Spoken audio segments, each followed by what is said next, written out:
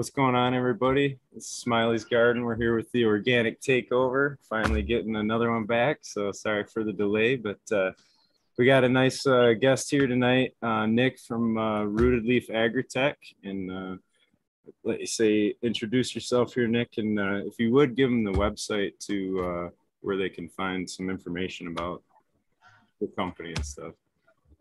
Yeah, for sure. Hey, everyone. This is Nick with Rooted Leaf Agritech. You can find us online on Instagram at The Rooted Leaf, and then definitely check out our website, rootedleaf.com.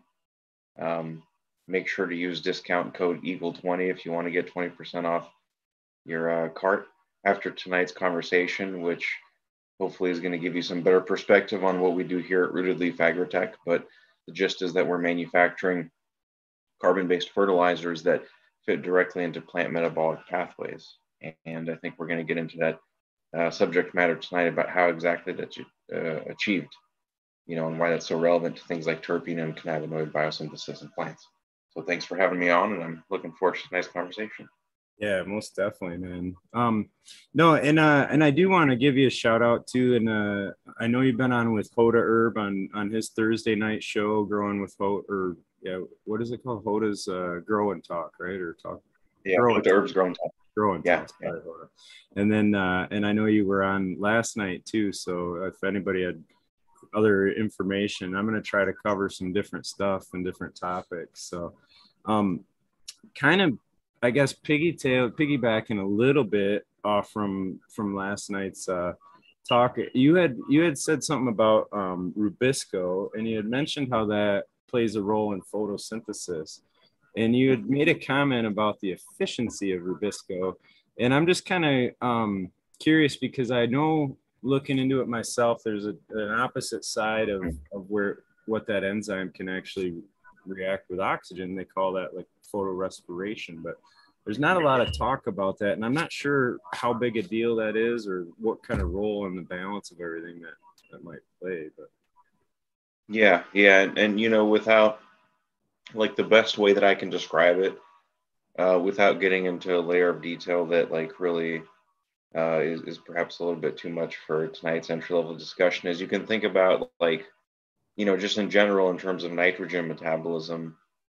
Nitrogen as an element, because the atmosphere is very rich in oxygen, and aerobic microbes tend to use oxygen as a sort of a terminal acceptor of electrons during things like oxidative phosphorylation. So normal metabolic cycles, oxygen is involved in these processes. And so in most cases in the environment, you're likely to find elements, or I should say plants are likely to find elements in their fully oxidized forms. And certainly this is true of carbon, CO2, sulfur in the form of sulfate, SO4, phosphorus in the form of phosphate, PO4, and then nitrogen in the form of NO3. And so, nitrate is sort of a predominant species of nitrogen, by and large, in soils, partially because of the action of aerobic microbes, as I mentioned, but also because there's just so much oxygen in the air that it tends to keep things fully oxidized. And so plants have to kind of work with this. And so they're used to taking up fully oxidized forms of these elements. And so when we're looking at things like nutrient uptake pathways or nutrient assimilation pathways, particularly in the context of nitrogen, we're looking at things like nitrates going to ammoniacal forms of nitrogen, and then into amino acids, and then from amino acids onward to other amino acids, because it starts at glutamate and then it goes to other amino acids and so on and so forth. So, like a building block or whatever. Yeah, builds up. And I guess what I was looking into is Rubisco normally happening like throughout the time, like throughout the day? So if photosynthesis is grabbing CO2, but if there's a limit of CO2, and it can't grab that, but it's still receiving light, is that a time when it might go through some of that? No, and the action of Rubisco is actually one of those things that's super tightly coordinated. Think about it this way: like, if you maybe I didn't complete the thought entirely there. Sorry, this is going to be a sort of a complex topic. And so I'm going to find myself kind of venturing off topic a little bit and maybe talking about some other things that, they are complex, but definitely feel free to ask the same question twice if you feel like, we didn't quite achieve the ultimate response the first time around. But Rubisco is one of those enzymes that it has, it's given rise to, it's a little bit enigmatic. It's sort of questionable to some people, and it sort of really separates people depending on how they look at it, right? On the one hand, it's an enzyme that is like the number one engine that's used to convert carbon from the air into more soluble forms of carbon that work their way down in the soil and happen to quite literally provide the carbon substrate for all microbes and all fungi that form relationships with plants in the soil. This sort of enzyme also happens to have a slow turnover rate. And so it operates fairly slowly relative to other enzymes that are present inside of plants. And it sort of seems to have a low specificity in the sense that it either carboxylates CO2 or it tries to act on oxygen. And I think two things are true. If you look on the back end of what happens after Rubisco acts on oxygen, you see in the sort of shockwave afterwards that the reduction power necessary to assimilate nitrates is generated.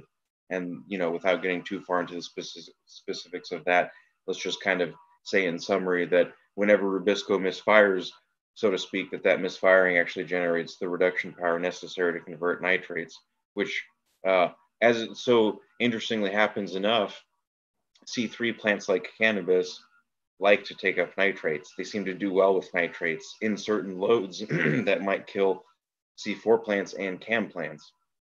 And again, what we're looking at here with the overall, like, what is a plant? That question can be fairly summarized by looking at C3 metabolism, C4 metabolism, and CAM metabolism, in the sense that those are more or less the pathways that plants are going to take to process carbon out of the air. And the interesting thing again about C3 plants and the way that Rubisco happens to misfire and act on oxygen instead of CO2 and generate a 2-carbon sugar as opposed to a 3-carbon sugar, in the wake of that chemical reaction also is generated the reduction power needed to fix nitrates, which also helps explain how plants have adapted, C3 plants in particular, have adapted to take up a nitrogen source that most other organisms would prefer to avoid because it otherwise takes so much reduction power. It costs like 18 ATP to convert nitrate into an ammoniacal form. This is a huge challenge for any microorganism. This is also specifically, if you look at some of the relationships like rhizobia, for instance, and the relationships that those microorganisms form with legumes, the reason that nitrogen-fixing microbes and certain species of plants like legumes are capable of existing in the types of synergistic relationships that they are is because nitrogen costs a lot of ATP to process from its fully oxidized form into a biologically relevant form like an amino acid. This is no joke. It takes a lot of energy. You can be a specialized organism that focuses on just this. And then on the flip side, plants do this remarkable job of harvesting fully oxidized carbon in the form of CO2 out of the air and then converting that into a more reduced and soluble form like sucrose or sugars. And microbes thrive on sugars. Fungi love certain types of soluble carbon and sugars because they can convert those into fatty acids that form cell walls and help establish the mycorrhizal network. So there's a lot of value associated with these symbiotic relationships where fungi, like our arbuscular mycorrhizal fungi, will pass phosphorus on to plants, knowing that this sugar, ribulose phosphate, is typically the turnover of that sugar, like a motor, is typically the step limiting factor for how quickly a plant can turn over sugar in photosynthesis. And they say, hey, plant, here you go. Here's some phosphorus that you can plug into that pathway and remove the remove the limiting obstacle there. And so the plant is capable of producing more sugars. And lo and behold, the plant happens to pass about 20% of the sugars down to the fungi, which eliminate the otherwise, what is the limiting factor there, So, yeah. No, and I know it gets deep. I guess kind of what I had in my head, and maybe I was thinking about this wrong, is just kind of like, and you had kind of touched on it too, but it's trying to balance everything so that you're getting proper photosynthesis. And in my head, when you said that it was efficiency, I'm just thinking like, so that must mean, because I think of like a light saturation point, right? When your plant can't process the light as fast, then it has to kind of deal with that light somehow. And that's kind of what I was thinking I was leading you into is like, how is it, you know what I'm saying? Like, how is it dealing with that when it can't go through the process of photosynthesis and it's still getting. Yeah. Well, so let me put it to you this way, that the ultimate goal of photosynthesis is to convert light energy into chemical energy that, ultimately the reduction of carbon is the thing that plants at large, in terms of just the plant kingdom, plants are defined by their ability to convert carbon into any number of molecules. And if you look at species specifically, they happen to do certain things very well. Like cannabis plants happen to be masters of terpenophenolic chemistry. Cannabinoids are half terpenes and half derivatives of the phenylpropanoid pathway. Olive acid, for example, is a ketone. It's more or less a fatty acid, and that forms the ring structure after it's cyclized through an oxidative process. And then that is joined with a terpene that's derived from a slightly different pathway. But cannabis plants specifically more or less are masters of this chemical pathway that gives rise to molecules, about 100 or so that have been discovered in cannabis plants so far, these cannabinoids. They're about 80% carbon by weight, and all of the monoterpenes and sesquiterpenes, those are 90% carbon by weight. And so really what we're looking at is, like, carbon is a limiting factor for the productivity of these plants. If you give them more carbon as a substrate that's available to act on, they will definitely produce more of these compounds. That is the purpose of that's what they're trying to achieve. That's why these growers set up sealed flowering rooms and have 1,000, 1,500, maybe sometimes even 2,000 or more ppms of CO2. They're trying to get rid of some of these limiting factors. But the way that I would look at it too is that if the leaves are like solar panels, they're just trying to harvest light energy from the leaves and then convert that into chemical energy. And once they have that chemical energy, they can then partition it, or they can spend it like chemical currency out of a bank account. And part of that chemical currency goes towards reducing, let's say, nitrates that come up from the xylem, because there is this task of having to balance how much mineral load is coming up in terms of EC, how much are you feeding your plants. That has to be balanced against the light intensity, because that's where the power originates from. Is the more intense the lights get, the greater the overall capacity of your plants to convert certain nutrients into something that's actually useful for them in terms of biology, amino acids and proteins and things like that.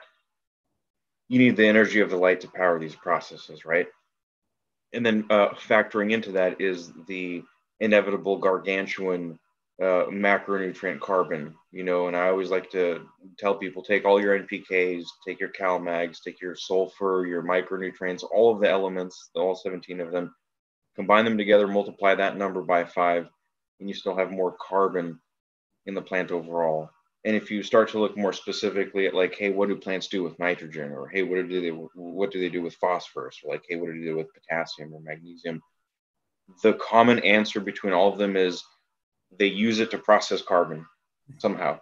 More specifically, it could be they use it to capture carbon. They use it to transfer the energy associated with carbon. They use it to store carbon. They do something with carbon. That's ultimately the purpose of it all. Yeah. So, and I think the point that I was trying to get at overall is that when the light energy comes into the plants, they have a variety of different pathways that they can split that light energy to, that are all very tightly connected, and they all talk to each other. And this is sort of the thing that I think a lot of people overlook, not only about Rubisco, but about plant metabolism in general, which is let's just do this thought experiment here. The plant just has this opportunity to pass the electrical energy. Let me back up one step here and say the problem with these elements at large is the same, more or less. CO2, NO3, SO4.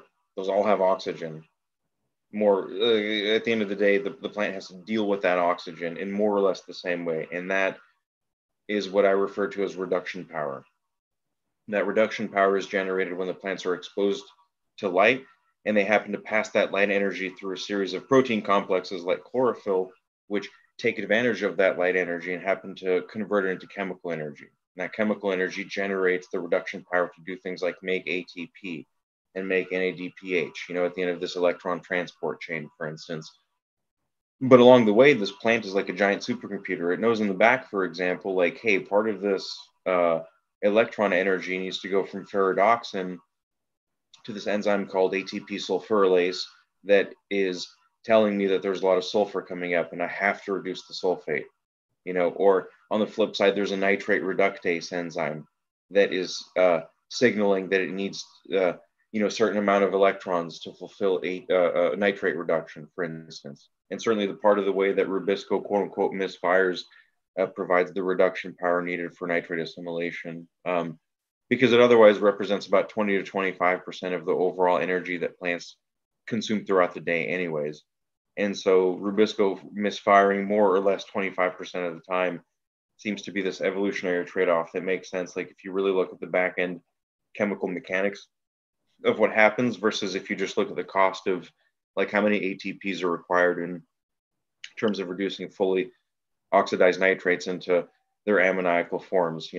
There's a certain amount of chemical energy costs associated with it. And if you kind of look at the dynamics of it, at the end of the day, Rubisco is actually perfectly optimized if you perceive it from the perspective of, hey, maybe photorespiration is something that gives C3 plants an inherent advantage to take up nitrates, which kind of helps explain why over the past 96 million freaking years, these plants have been sort of adapted to take up a form of nitrogen that most other organisms prefer to not take up because it's so oxidized. They're just like, nah, I don't deal with it.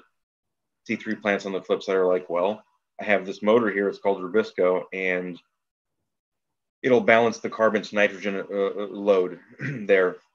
And the point I want to make for people real quick too is that when you take up nitrates, and when cannabis plants, C3 plants, for example, take up nitrates, they use the power of the sun to convert that nitrate into something that ultimately at the end of that metabolic cycle has to meet a reduced form of carbon, an organic acid skeleton called 2-oxoglutarate, in order to make an amino acid. Because even if hypothetically, let's just say you have the reduction power, you're a plant, you have a reduction power that's necessary to convert nitrate into an amino acid, it doesn't matter if you have the power if the reduced carbon isn't there, right? And so as a plant, like, hey, before I can reduce the nitrate, I have to have reduced carbon.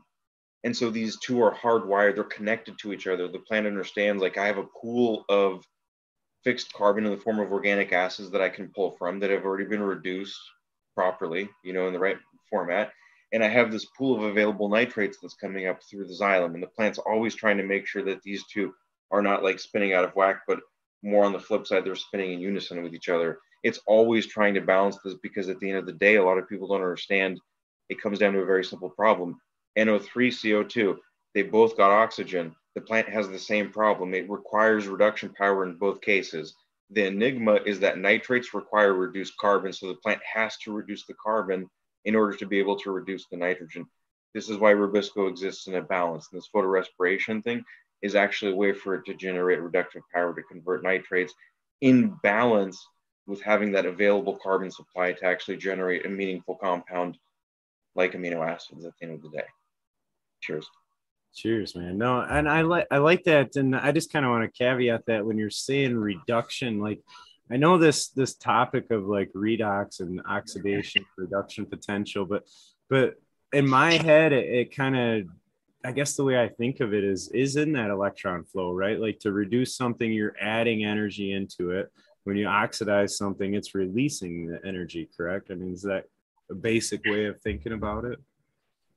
Yeah. Oxidation is, I refer to it as oil rig always. It's oxidation is losing electrons, reduction is gaining electrons. And I think that there's, maybe a little bit of, there's like this really hard to talk about gray area when it comes to certain things like soil chemistry, for instance, because the focus always seems to be on pH. But guys that are familiar with like electron transport chains and what plants do with photosynthesis, like even the basic premise, like, hey, the plants use energy from the light. They use electrical energy, they use electron energy to like do this monumental task that's otherwise highly specialized and doesn't really exist in nature. You don't find fungi doing this. You don't find microbes doing this.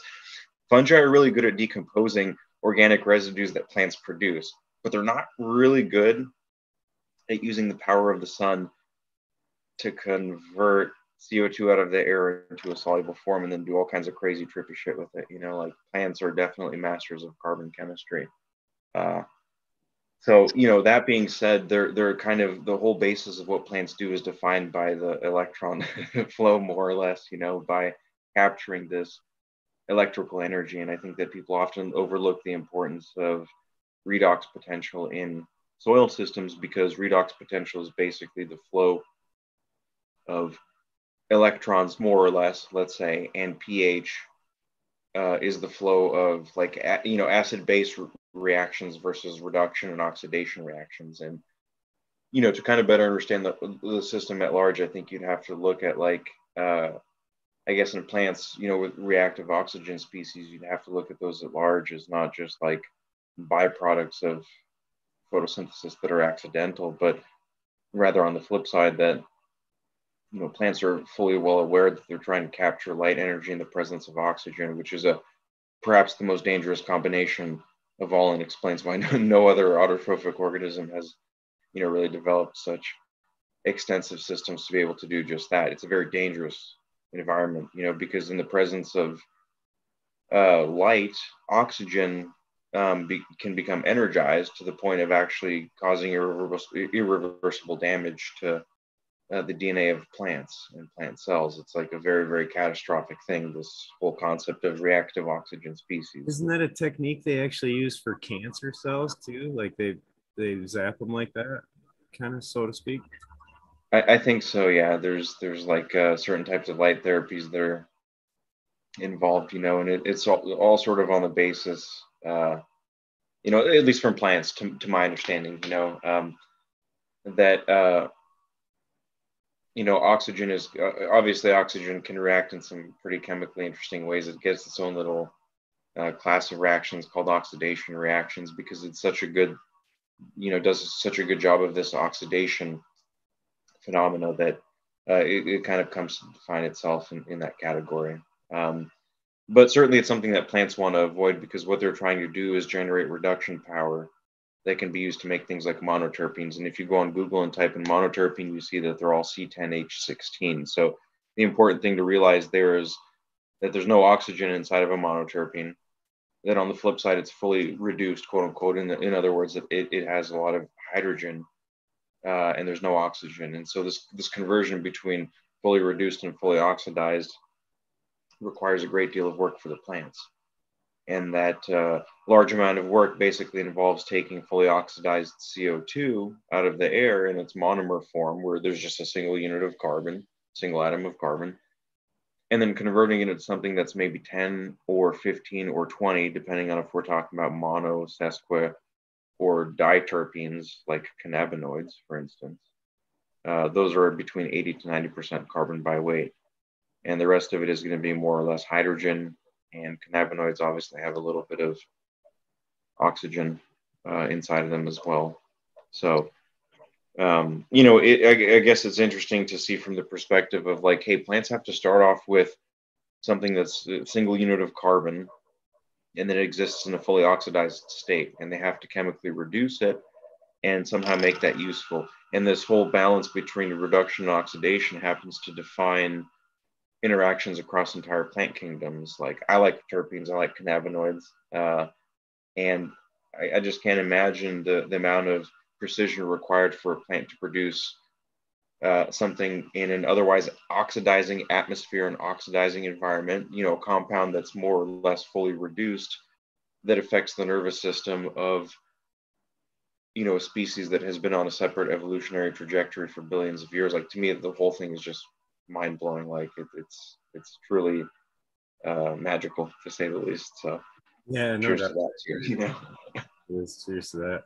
So I guess basically the point is that it takes a lot of energy to make a lot of these terpenes and content. One question, I guess, that kind of is going to stem off this. When you talk about going from a monoterpene to sesqua and diterpenes, you're increasing the number of carbon in that molecule. So you go from 10 to 15, 20. What I'm wondering is the 10 a precursor to the 15, or are they like totally constructing these separately? You see what I'm getting at? Because Yeah. And terpenes are definitely interesting substances in the sense that there's such a diverse number of terpenes, and sort of like the biosynthetic logic is actually based on what is more or less like a repetitive sequence. It's more or less, at the end of the day, isoprene, which is like a 5-carbon building block that has like electrophilic and nucleophilic points where it's connected. Basically, it has these ties that happen to repeat over and over and over again, and depending on the action of other enzymes that come in and do further modifications, they may kind of like custom tailor or fine tune these substrates. Terpenes are interesting, I guess, in the sense that there's two distinct pathways, first off. And these pathways have been shown to have a lot of crosstalk. So when you're talking about isoprene biosynthesis, which is the basic 5-carbon building block, that oftentimes, and I think they're called hemiterpenes as well in some cases, where you have like more or less dedicated substances that can also function like intermediates if they're introduced in the right enzyme substrate complex. But in a lot of cases, like, you have this broad specificity, more or less. You can take like a hemiterpene, which is a 5-carbon isoprene basically, and you can combine that with a monoterpene in order to get a sesquiterpene. And in some other cases, you may get like a carotenoid that's formed, and then the carotenoid is cleaved, and you have 2 diterpene skeletons that can further be modified into compounds that end up being sesquiterpenes or something like that. The breakdown dynamics and the buildup dynamics are actually pretty diverse and pretty complex. It gives rise to a fairly extensive conversation on why there happens to be over 70,000 known terpenes. Like, that's a very large number of metabolites that kind of come out of one pathway, so to speak. They all start off as a basic 5-carbon building block, and more or less the logic behind the biosynthesis of the 70,000 or so compounds is it seems to be more or less pretty simple and straightforward. But there's all these complex and fascinating like tailoring enzymes that come in on the back end and do all kinds of crazy stuff that modifies and further condenses or adds other functional groups, or somehow, like in the case of cannabinoids, for instance, there's phenolic compounds that happen to be joined in at some point of this, and I believe the specific pathway is the methyl erythritol phosphate pathway that produces the terpene backbone for cannabinoids. But at some point, like, you got to, figure that whatever comes out of that terpene pathway in cannabis plants actually ends up folding into a different pathway, and an enzyme basically takes like 2 substrates and acts on those together and ends up making these cannabinoids. So it's like the child between a terpene and a cannabinoid. Yeah. And when you say pathway, you're just talking about the process that it's going through. Is that kind of what you mean? Or Yeah. I mean, like the phenylpropanoid pathway, for example, it gives rise to such a large variety of different compounds. I think there's over 10,000 different compounds, and really it's just like a blanket statement to say, the pathway that gives rise to these molecules or these metabolites specifically. And like I said, we want to be maybe more specific. Like, cannabinoids are terpenophenolic substances, for example, and terpenes are maybe their own thing, and phenolics are maybe their own thing as well. But when you have plants that specialize in producing convergent pathway of compounds between the two of them, it's worth kind of pointing out, like, hey, cannabis plants do this one thing remarkably well. And I guess that kind of thought echoes in my mind, in the back of my mind a little bit, because in the other episode that we were talking about sulfur and the importance of sulfur in cannabis plants, a lot of people were mentioning, and I've heard a lot of people talk about it recently, about the importance of sulfur nutrition in cannabis plants and how it ends up contributing to the aroma. And, while all that stuff is very true, and it does, certainly don't want to take any significance away from it.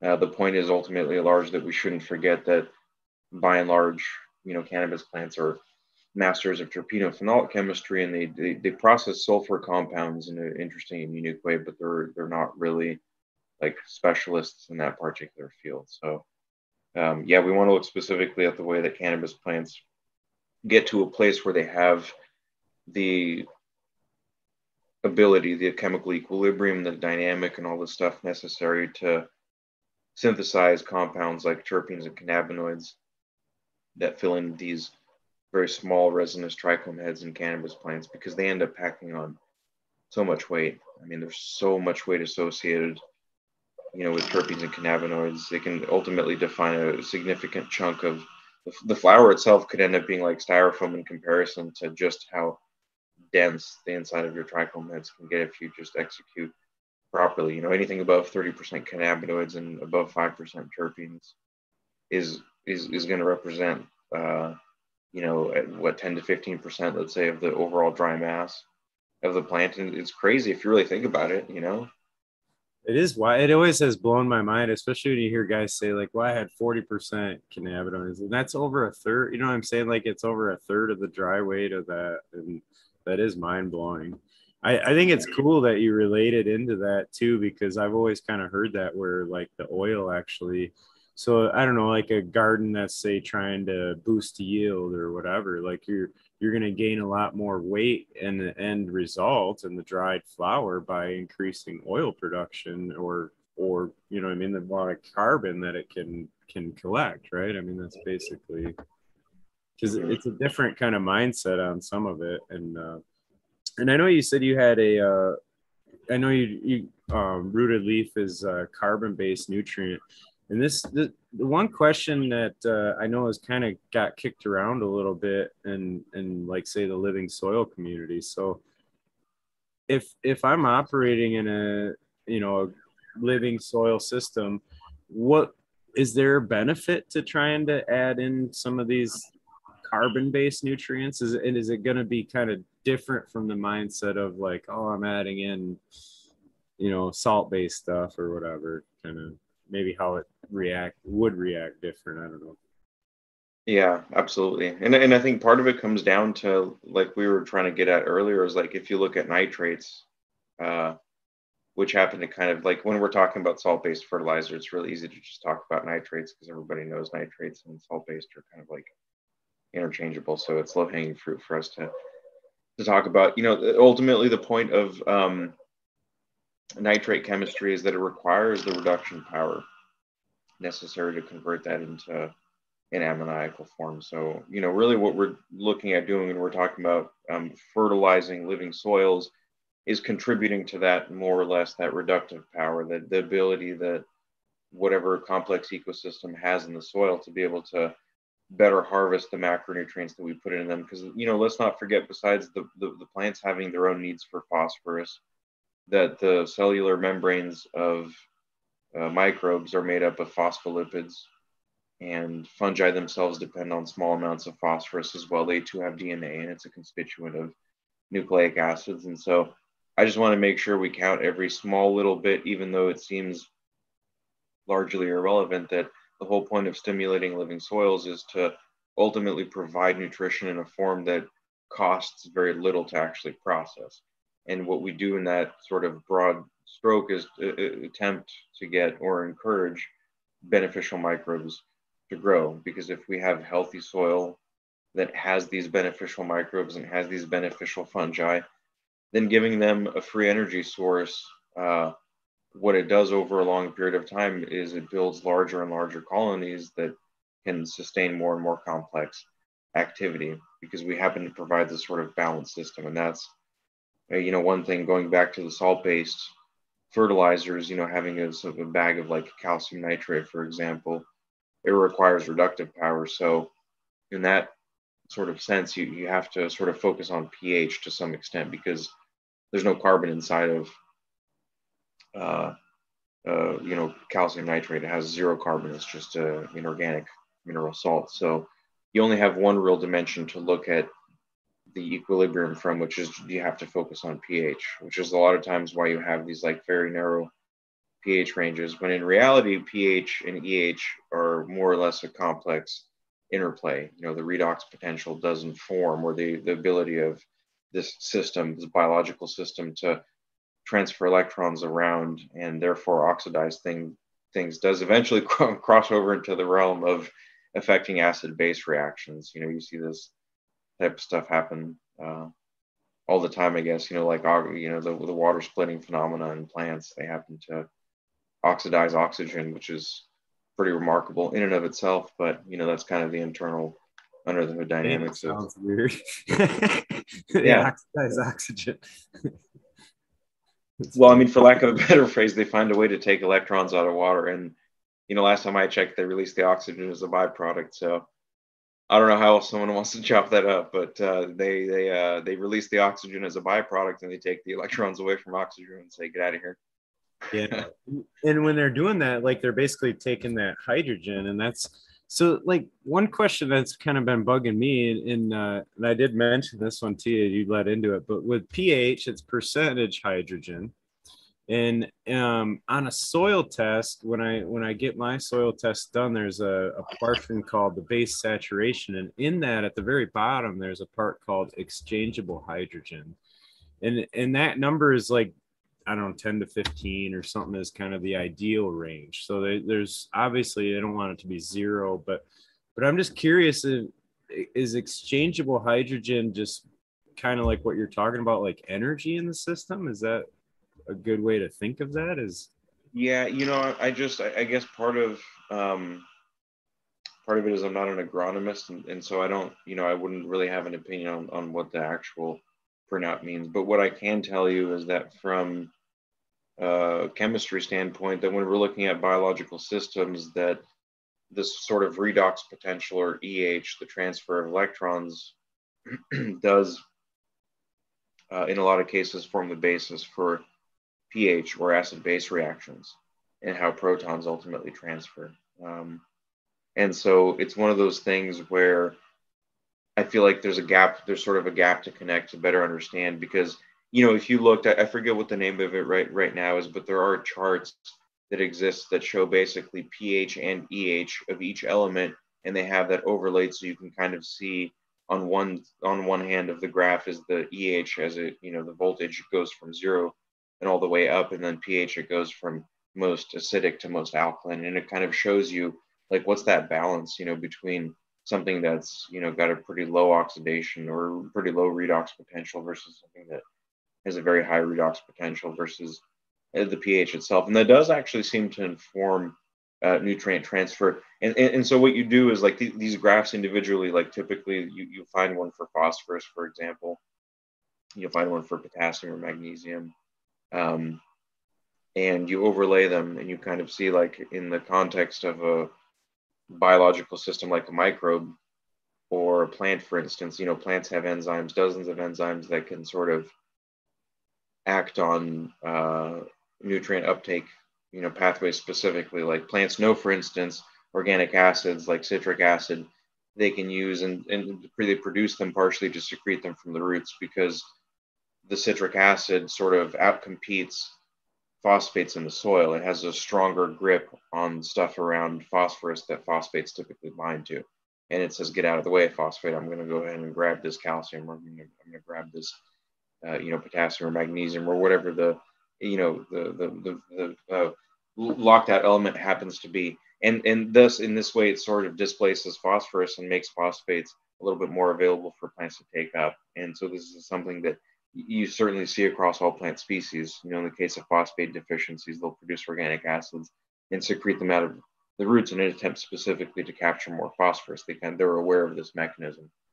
You know, and this is ultimately to say that plants have these mechanisms, these enzymes, these tools that they can use to kind of sense what's going on in the soil chemistry. And part of that soil chemistry sensor is the transfer of acids and bases and protons and hydroxyl groups, and hydrogen and hydroxyl groups and things like that. And then on the flip side, through these complex biological systems, there is the transfer of electrons, and it's even more important.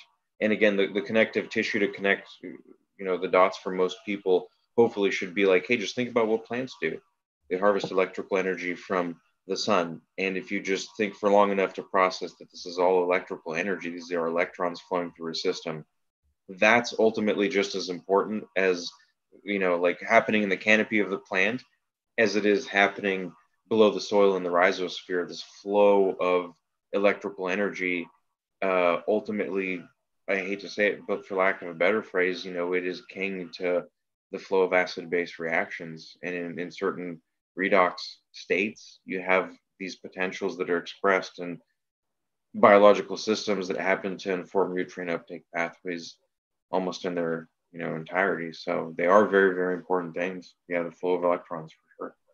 Yeah, because I've actually heard it described like that, as like pH is the inverse measure of protons, and then EH is the inverse measure of electrons. And that was kind of the Olivier Houssan did a talk on it, and that was kind of the difference. And it, to me, that kind of made some sense, because I'm just thinking like in chemistry class, like how the electrons in the ring or whatever, and you can actually, those can move along. Some of that's kind of where it's like I'm just trying to get some of the light bulb moment of like, you just said it's getting triggered, it's capturing that electron from the energy provided by the sun, and it's moving that, to do plant growth, to do, soil growth, all the biology down there is, so it is a really amazing thing, like just to move. Yeah, and ultimately just kind of like converges if you just think about like a mechanical system, like an engine, or like two wheels are connected by one axle and they kind of rotate. They're powered by the same more or less combustive effort. So there's a lot of these processes in plants that generate energy as a result of these processes happening. The photosynthesis process, the sort of electron transport chain, I should say, the Calvin-Benson cycle. And then there's some of these pathways that break sugars down, like glycolysis and the pentose phosphate pathway.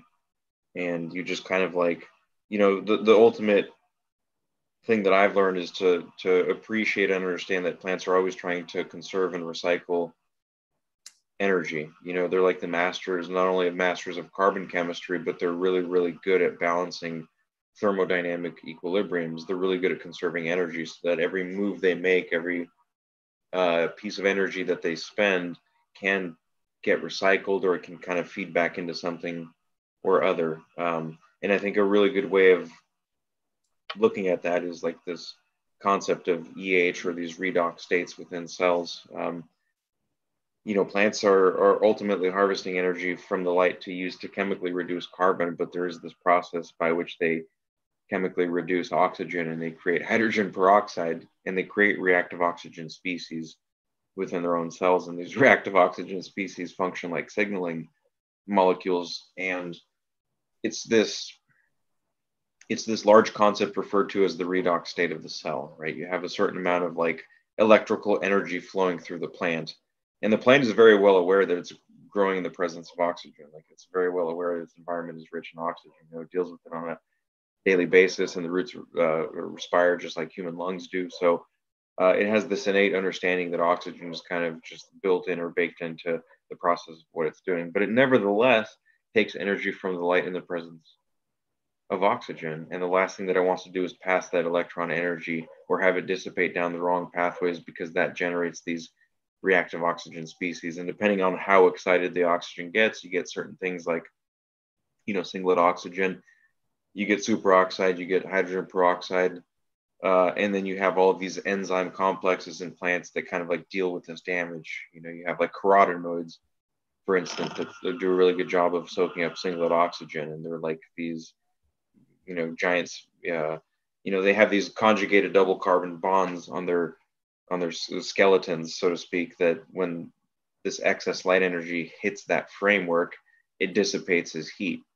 And it allows the plants, with a physical safeguard, more or less, that allows them to quench this excess light energy. And again, keep in mind, chlorophyll, it's like, okay, I'm a pigment, I'm going to take in energy from the light. So if the light's too intense, there's nothing chlorophyll can do about it. It gets really, really excited as a result of this energy coming in. There's nothing you can do about it. So in these overly excited states, in certain cases, the plant has a host of compounds and enzymes and mechanisms that it can use to safeguard itself against this oxidative stress. But while complex and vast and impressive these systems may be, I think that also to the same extent it's true that plants are utterly aware that they can capture this energy and they can store it within them, and they can create a redox system of balance within their cells internally. The plants have this internal state where they're balanced between a reduced state and an oxidized state.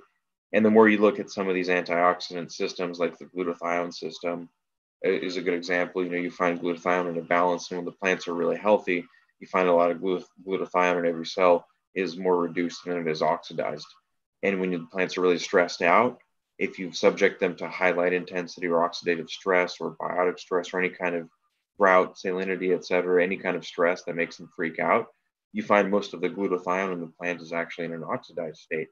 And what that means is this is sort of like the fingerprint, or this is the echo of a plant that's indicating that it's having problems dealing with a large amount of stress coming through its system that otherwise more or less maintains balanced. And the ability of the plants to balance their state between reduced and oxidized. I mean, keep in mind that during the lights being on, they're always in a state of being open. So they're always accepting this energy coming in. So what they're trying to do is create a buffer that can act to allow them to dissipate this redox energy over a long period of time. In a grow room, you may turn the lights on and you may turn the lights off, and it may happen at the snap of fingers. But the buffering systems that exist in plants, these redox buffers, allow the plants to dissipate that light energy and its consequences or its benefits over a much longer period of time by storing that and passing it or transferring it back and forth with these protein complexes that kind of talk to each other on the back end, basically at the speed of light, and they transfer these reducing agents or these oxidizing agents back and forth. And in some cases, it's interesting because when the plants have access to oxidative energy, they can do things like detoxify themselves from excess sulfur. They can take the sulfite, and there's an enzyme called sulfite oxidase that exists in all plants, and it can take excess sulfur and then oxidize it into sulfate and allow it to get transported out of the plants if there's a little too much of it going on. So they can deal yeah. with it. Yeah, that's I guess kind of one of the other thoughts that are things that kind of goes in my head is, so like plants are the only time they're really like bringing energy into the system is through the process of photosynthesis. So when lights go out, where is the source coming for that plant to stay alive, basically? Because it's gonna have to, like, for a cell to stay alive, it needs a certain amount of energy, right? Like, it's gotta kind of constantly get energy, isn't that? Well, yeah, but so, I mean, think about it like step by step. Let's just say that you and I are an electron that's coming in from the sun, and we happen to hit one of these photosynthetically active pigments. What's the journey of one of these electrons like? And the ultimate question is, are there enzymes or are there protein complexes in the plant that can store electron energy? In other words, can we balance the redox state of a plant overnight to maintain more or less an equilibrium to allow, like, even if the lights turn off, for instance, the real question would be, are there complexes or proteins in plants that act like batteries, that allow that electrical energy to get dissipated overnight, and so that's where you would start looking at certain, systems within the plants to start to figure out more specifically, like in these, like cytochrome B6F and some of these other complexes where maybe chlorophyll exists, or some of these other photosystems, like how is that electron energy getting passed back and forth? Because again, the whole point for the plant is it wants to spend, like, strictly in terms of thermodynamics here, in terms of creating an equilibrium, the plant, it has a vested interest in maintaining a pool of energy that translates to like stored energy. The more stored energy or the more buffer energy that it has in its reservoir or its bank account, the better it's doing overall. And so as the energy comes in and out of the plant, really what it's trying to do is convert all of that energy into, all of that light energy into chemical energy.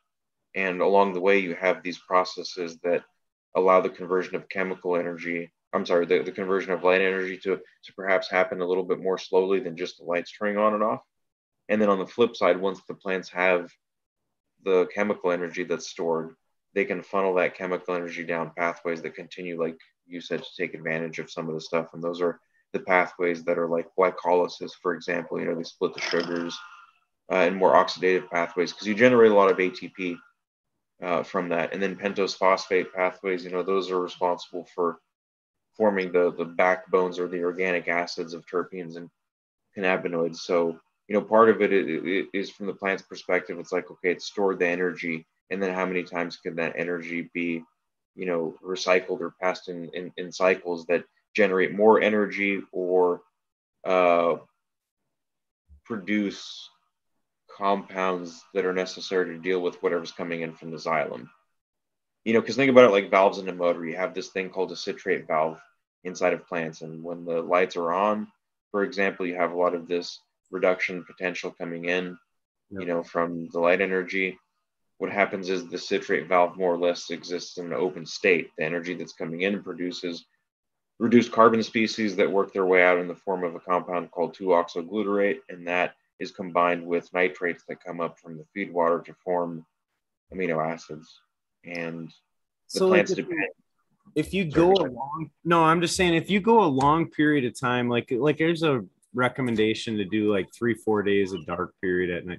But if you were to do that, say you lost power, right, and the plants went a little bit longer in that, I mean, they need to have energy to stay alive, right? I mean, ultimately they're either having to take that out of stored energy until that kind of reserve goes, because don't they store like starches and different things too versus just sugars? Well, so I think an answer to your question may exist in a study that was done in Australia, I believe in around late 2021. So maybe 6 months ago at the longest. Some researchers basically mapped out the proteins that they found in flowers, cannabis flowers that were late stage, maybe between week 5 and 7. They mapped those proteins out against the ones that they found in trichome stalks. And finally, the third category was proteins that they found inside of trichome heads. And really what they were doing for was screening for the types of activities that were associated with these various structures, because they were looking inside of the trichome heads and saying, like, this is a pretty specialized compartment within the plants. There's got to be something, specialized going on here. And certainly they found more or less enzymes that were in higher proportion in the trichome heads than they were in, let's say, the flowers or the stalks. But when they overlaid the three of them, they were able to kind of determine, like, what's the connective tissue here? And they ultimately determined that the flowers themselves at large produce sugars through photosynthesis. Obviously, the flowers are green, so they have a lot of chlorophyll. This chlorophyll participates in, the electron transport chain, and it produces a lot of these reducing agents, the NADPH, and it produces the ATP that feeds into the Calvin-Benson cycle, and that sort of, does its thing, produces, sugars through Rubisco and all that good fancy stuff. And those sugars from the flowers, ultimately, once that's done and the flowers have done their thing, that sugar gets moved out through the trichome stalks. And the enzymatic activity of trichome stalks, the overall number of enzymes that are active are like half of that compared to the trichome heads or compared to the flowers, which seems to suggest a fairly limited function, but nevertheless a highly specialized function, which is like a highway in the middle of a desert. You're trying to facilitate a transfer of substrates or building blocks or raw materials from a productive area like the flowers out to an area like the trichome heads, where a further screening of the proteins and enzymes happens to reveal that there are a lot of enzymes involved in terpene related pathways, terpene synthesis related pathways, cannabinoid pathways, a remarkably high number of enzymes revolving around glutathione and sulfur metabolism for its antioxidant potentials, like I'm kind of talking about recently. But it kind of lets the researchers see what happens to these sugars once they're produced from the flowers. They work their way through the trichome stalks up to the heads. They get broken down. These sugars get broken down Keep in mind the benefit of the sugars is that most sugars are really soluble in water. If we're looking at sucrose, I think the solubility of sucrose is like 2,000 grams for every 1,000 grams of water or something like that. So it's like a 2-to-1 ratio almost. So for plants, it's like, hey, if I'm trying to shove carbon somewhere, I have all this water coming up from the roots and I have all this carbon in the air, and I can make a carbohydrate where I can shove twice as much sugar as I can into water.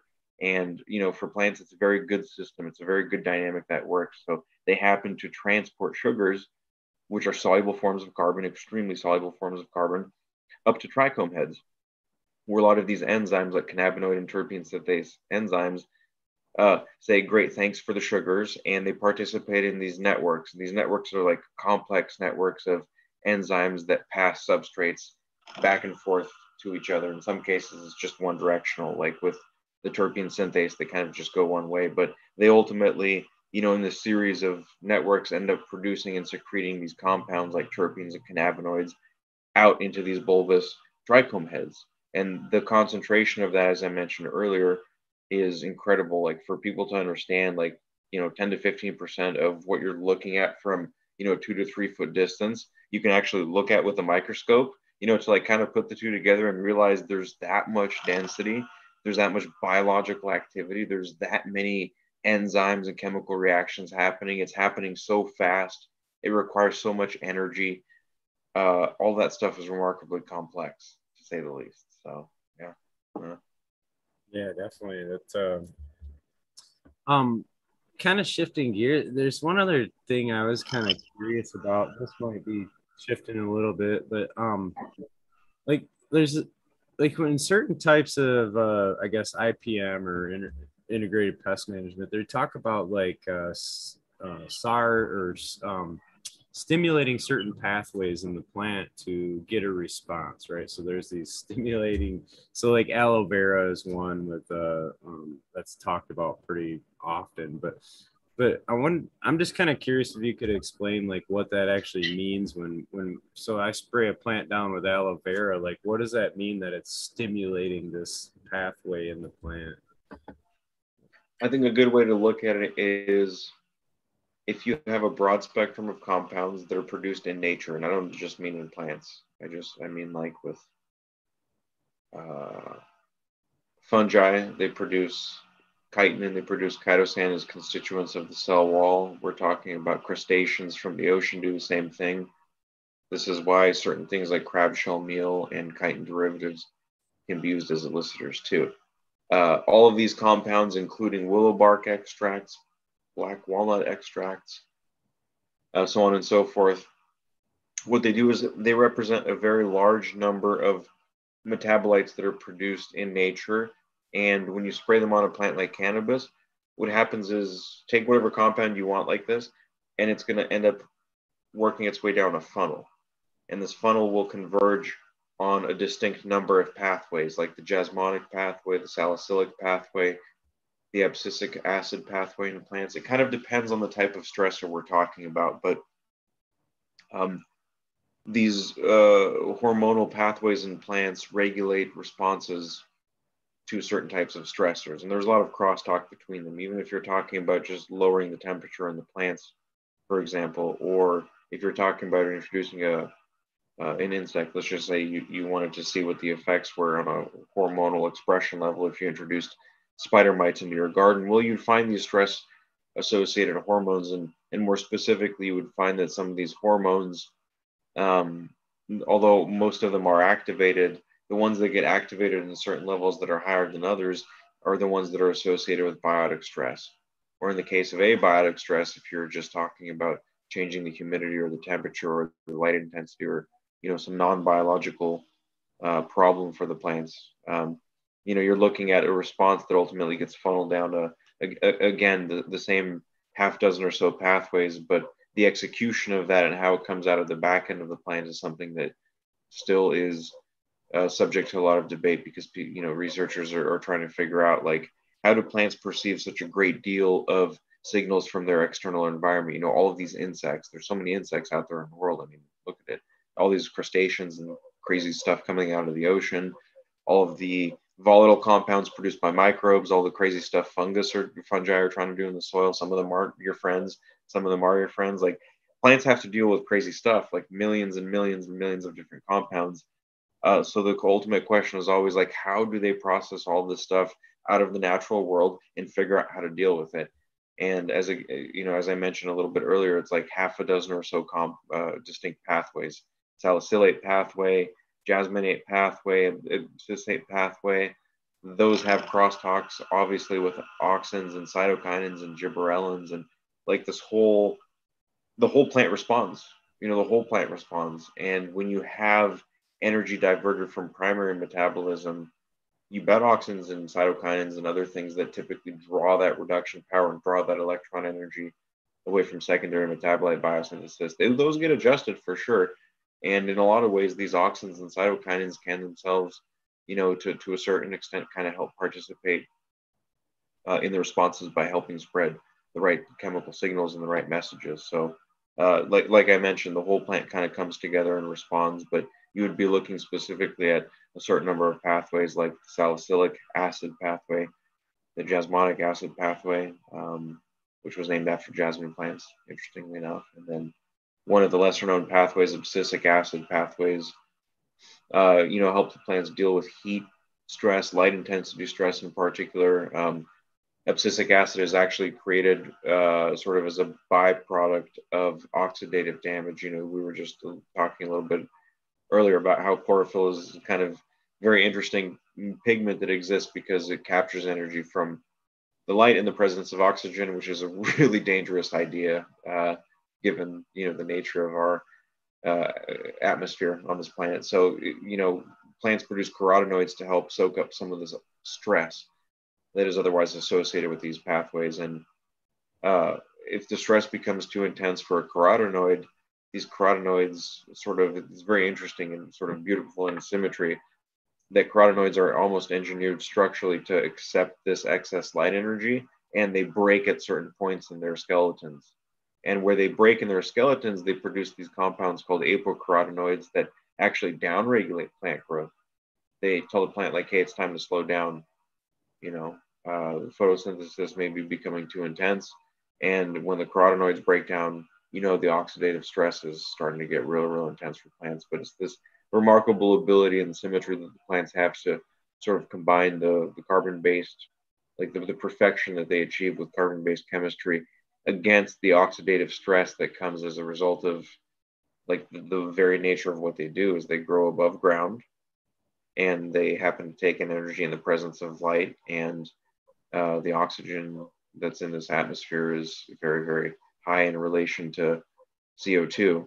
And so this enzyme Rubisco has to like deal with the fact that there's a lot more oxygen than there is CO2, and somehow maintain this equilibrium of shifting reduction power towards carbon or nitrogen or sulfur. And then all three of those have to get balanced against amino acid biosynthesis. Like the craziest quantum supercomputer you could ever think of on the back end is doing all this stuff in real time. And the plants don't have a choice. It's not like they can't just choose to stand up and say, you know what, I'm going to move to an environment where I think there's going to be more phosphorus in the soil, so let me go ahead and do that. They have no choice. They literally have to make it work. And again, the toolkit that they have and the amount of specificity that they have and the precision that they have to achieve all of the needs that they need to sort of fulfill is just astonishing. It really is. Yeah, no doubt, man. I mean, even just the process of photosynthesis is mind blowing. Like that, that it's just it's like almost combustion in reverse or something. Like I kind of think of it like that just because like what you were talking, how like if there's excess energy, it has to deal with that in some way, like through the carotenoid paths and different things, and it is almost like a bad explosion causes damage, right? Like, and if it's not gone through and dealt with that energy somehow, it can cause damage to a cell, kind of thing. And in my head, that's how I'm picturing it. You know what I mean? Like so like when in the electron transfer chain, it's getting excited by the sun ray at some point, and it's working that electron through these different reactions down to the end result of making it more stable in a carbon base. You know what I mean? It's making it more stable in that sugar. and then from there, it like ATP is used to put together to make the carbohydrate or the sugar as well, and that's kind of like ATP is a more reactive form, so it's got to put it in a more less reactive structure so that it can transport it throughout the plant. And then, what I'm saying, and in my head, I'm seeing it arrive almost like on a truck, get trucked down to the growing tip or wherever, and then it's kind of broken back apart at that point from the carbohydrate back down to the ATP, and it's a more reactive usable form again. Is that kind of correct, or is that a little bit too big of a Yeah. burden? Yeah, I mean, the with the added caveat that in the electron transport chain, there are some privileged processes, privileged enzymes that get to come up and tap into the electron transport chain and say, hey, ferredoxin, I need to, borrow these electrons so I can reduce the sulfates coming in. And if you just look at the mechanics of some of this stuff, I think you get to be surprised looking at like how similar plants are to car motors in terms of like their basic function. There's a spark, for instance, that comes in from the sun, and then there's an air fuel mixture, right? An air fuel ratio. You have to balance your mineral load with your carbon load. A lot of high intensity commercial grow operations end up putting into a mold where they feed salt-based fertilizers, and they have sealed flowering rooms because they want to dump a bunch of CO2. I mean, if you had a sealed flowering room and you weren't adding CO2, I think you'd be leaving a lot on the table. But the point is ultimately that you have this like air fuel ratio present basically, and I just mean air in the presence of like carbon in its oxidized form as CO2, and then you have fuel as fertilizer and water coming in from the xylem. And as it works its way up, the leaves have these specialized tools with Rubisco to process the carbon and funnel it down. So that's your air fuel mixture, and you have the spark, and then obviously you have that combustive process happening in the plants, and then there's maybe a little bit of byproduct from that, and a lot of that byproduct, as I mentioned earlier, plants are really good at reusing it. So even if you're looking at these basic processes like how Rubisco works in plants, for example, in that Calvin-Benson cycle, a lot of it is just like keep in mind it's a cycle. Calvin-Benson cycle, you have the citric acid cycle, and a lot of these things, they are cyclic, like cyclic electron flow in plants, with P680 and P700. A lot of this stuff is meant to happen in a cycle because plants do a really good job of reusing the energy to the best extent that they possibly can. And I think the really quick best synopsis for that is to say like, hey, they spend a lot of time and a lot of energy producing sugars that require reduction power, but then they put them inside of these pathways that break them down through oxidative pathways, and they yield energy in that process. Organic acids, for instance, can be fully metabolized, and the terminal metabolism is CO2 and H2O. So it represents what plants started with. Or on the flip side, those organic acids can be shuffled back into pathways that produce sugars. And so like these substrate pools that pass back and forth, all of this stuff is meant to balance the reduction and oxidative potential of plants across the whole biological spectrum of compounds they produce. We're not just talking about like, electrons that are like floating around and trapped in, some form or this form or that form. I'm talking about like how amino acids are catabolized and how the ammonia is fed back into certain pathways, in the presence of low nitrates, for example, and low nitrogen overall. The plants can find really clever ways to recycle and repurpose nitrogen in conjunction with Rubisco doing its thing, because you ultimately need to create balance in the system overall. If we're talking about like a car motor, for example, or if we're talking about enzymes in plants and these biological systems, we got to keep in mind that the plant has to create a system that's balanced, because if there's no balance in the system, then things quickly start to get overly oxidized or overly reduced,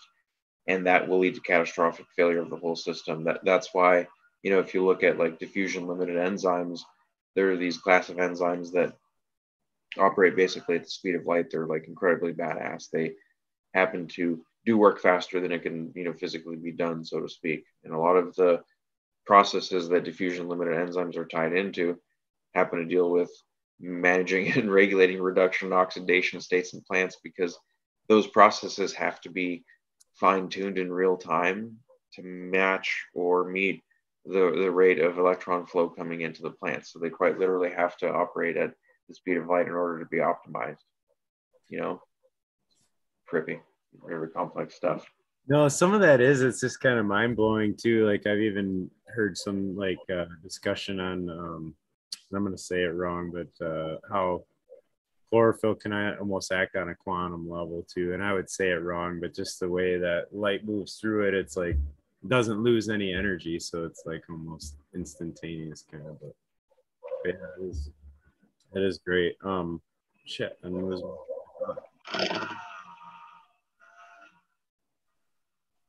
just lost it. We're talking about a lot of cool shit there, so no worries. I know, right? Yeah, we kind of did dive down some. But no, like I did have it. It was right on the tip of my tongue too. Man, I'm drawing a blank here now. That's a big squirrel for me, but No worries. One of the other notes I had written down, and I guess it kind of does play along with it. I had a better way to lead into it. Is basically what it was. But with carbon skeletons and the whole discussion of how, like, you know, we're capturing carbon through photosynthesis, putting it into a sugar, moving it around, and then but carbon is used in cell walls, and carbon is a structural part of the plant too. And some of these, you know, some of these compounds that you were talking about, terpenes, and those are all different parts of the carbon put together. And I don't know, I guess kind of just if you wanted to maybe give a little light on what a carbon skeleton might even be.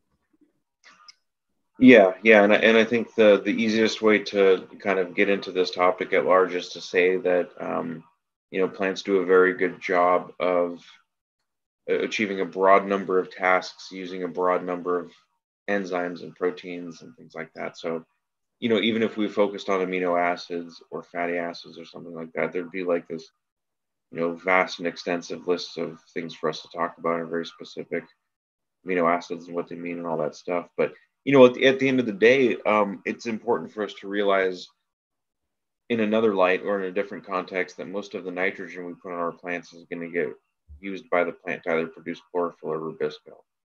So despite all this like vast, complex, really fascinating stuff, in reality, it narrows down to actually something that's quite simple, which is that the plants will turn this nitrogen around into chlorophyll or rubisco, and that represents easily more than 50% of all the nitrogen you will ever apply in your plants. And so, you know, this kind of comes down to sort of the same premise of carbon metabolism. You know, cannabis plants are C3 plants. Well, what does that mean? It means that they take carbon out of the air, and the way that rubisco specifically works for them is to produce a 6-carbon sugar that's pretty unstable in a short period of time, and it quickly converts into 2 of these 3-carbon sugars, and hence the name C3 metabolism.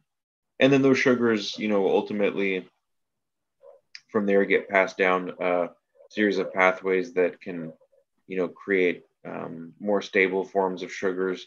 For instance, there's enzymes that can kind of come in and catch these intermediary metabolites along the way and pull them out of the chain, so to speak. They do have to contribute back to these processes because a lot of these cycles feed themselves. So I think you have to produce like 6 of these. You have to fire rubisco 6 times in order to get 1 sugar out of it that you can actually use, or some number like that. You know, don't quote me on that, but it's something like that. You know, in other words, to say that a large portion of the actual processing power goes right back into the closed loop cycle.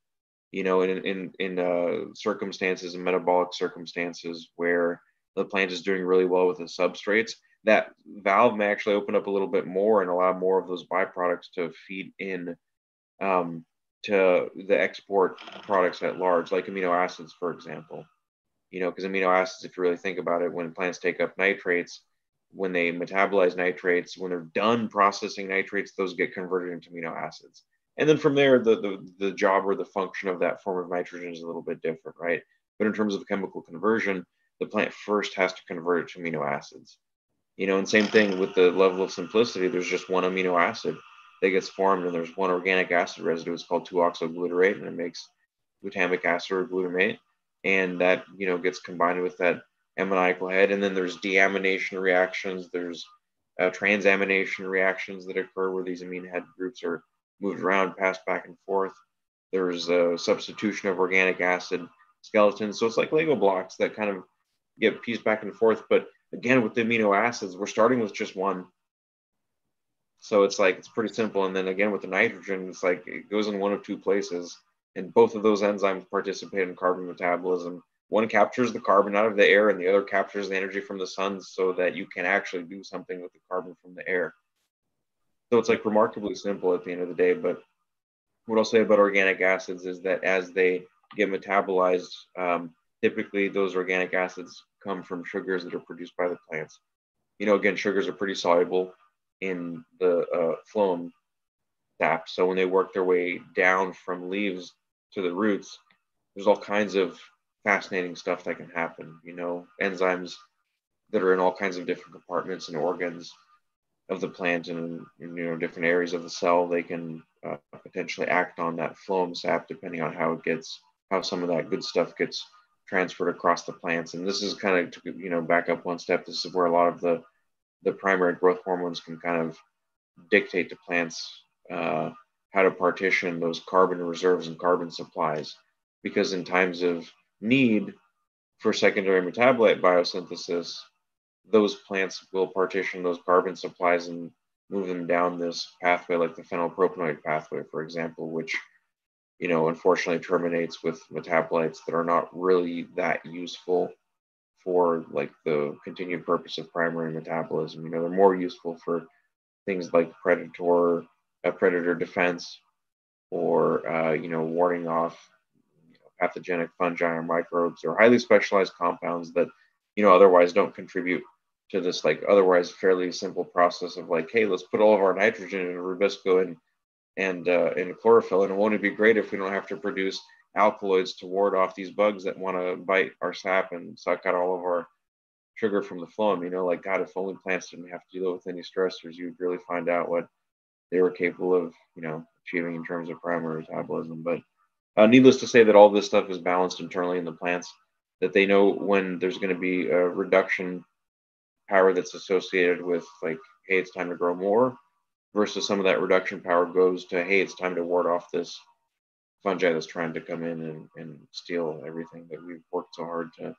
Well, it would be a lot like for you or me if we came down with like say a flu or I guess whatever, a cold, you know what I'm saying? Like your body, you get tired, right? And you're sleepy and you want to lay down because your body's using energy to fight off or ward off this illness, right? Isn't that kind of the same idea?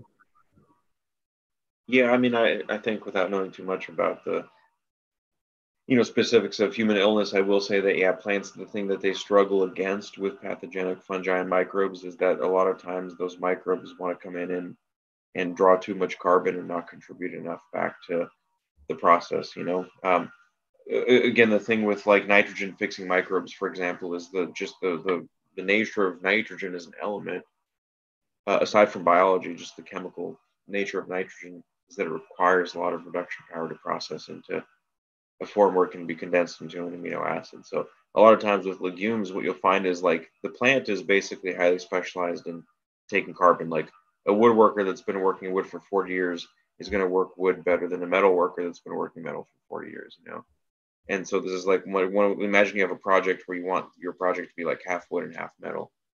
You're probably going to have some collaboration between the two of them, unless you want the woodworker to work his ass off and make a half-assed metal piece, or on the flip side, you want the metal worker to come up with, some half-assed wood piece.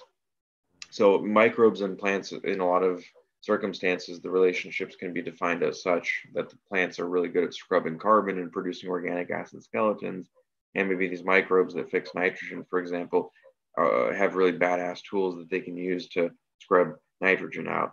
Even though they exist in the soil, they have these really efficient tools, and they can draw down nitrogen gas from the air, or they can process nitrogen in its various forms, and they can convert that ultimately to ammoniacal forms. And oh, hey, there's this plant that's passing along an organic acid residue. I wonder if I can combine that with, this nitrogen and make an amino acid and then pass that back to the plant. And a lot of times you find these types of symbiotic relationships, and maybe it occurs to some extent with microbes actually passing amino acids back to the plants. I think to another extent, microbes can even pass just the ammoniacal forms of nitrogen, and those get taken up by the same channels that recognize potassium, because they're monoprotic, and there would be room for them, so to speak, in those channels to actually recognize ammonium and to take it up. And then from there, it would be possible for those legumes to take the organic acids, which predominantly are malate species dominant,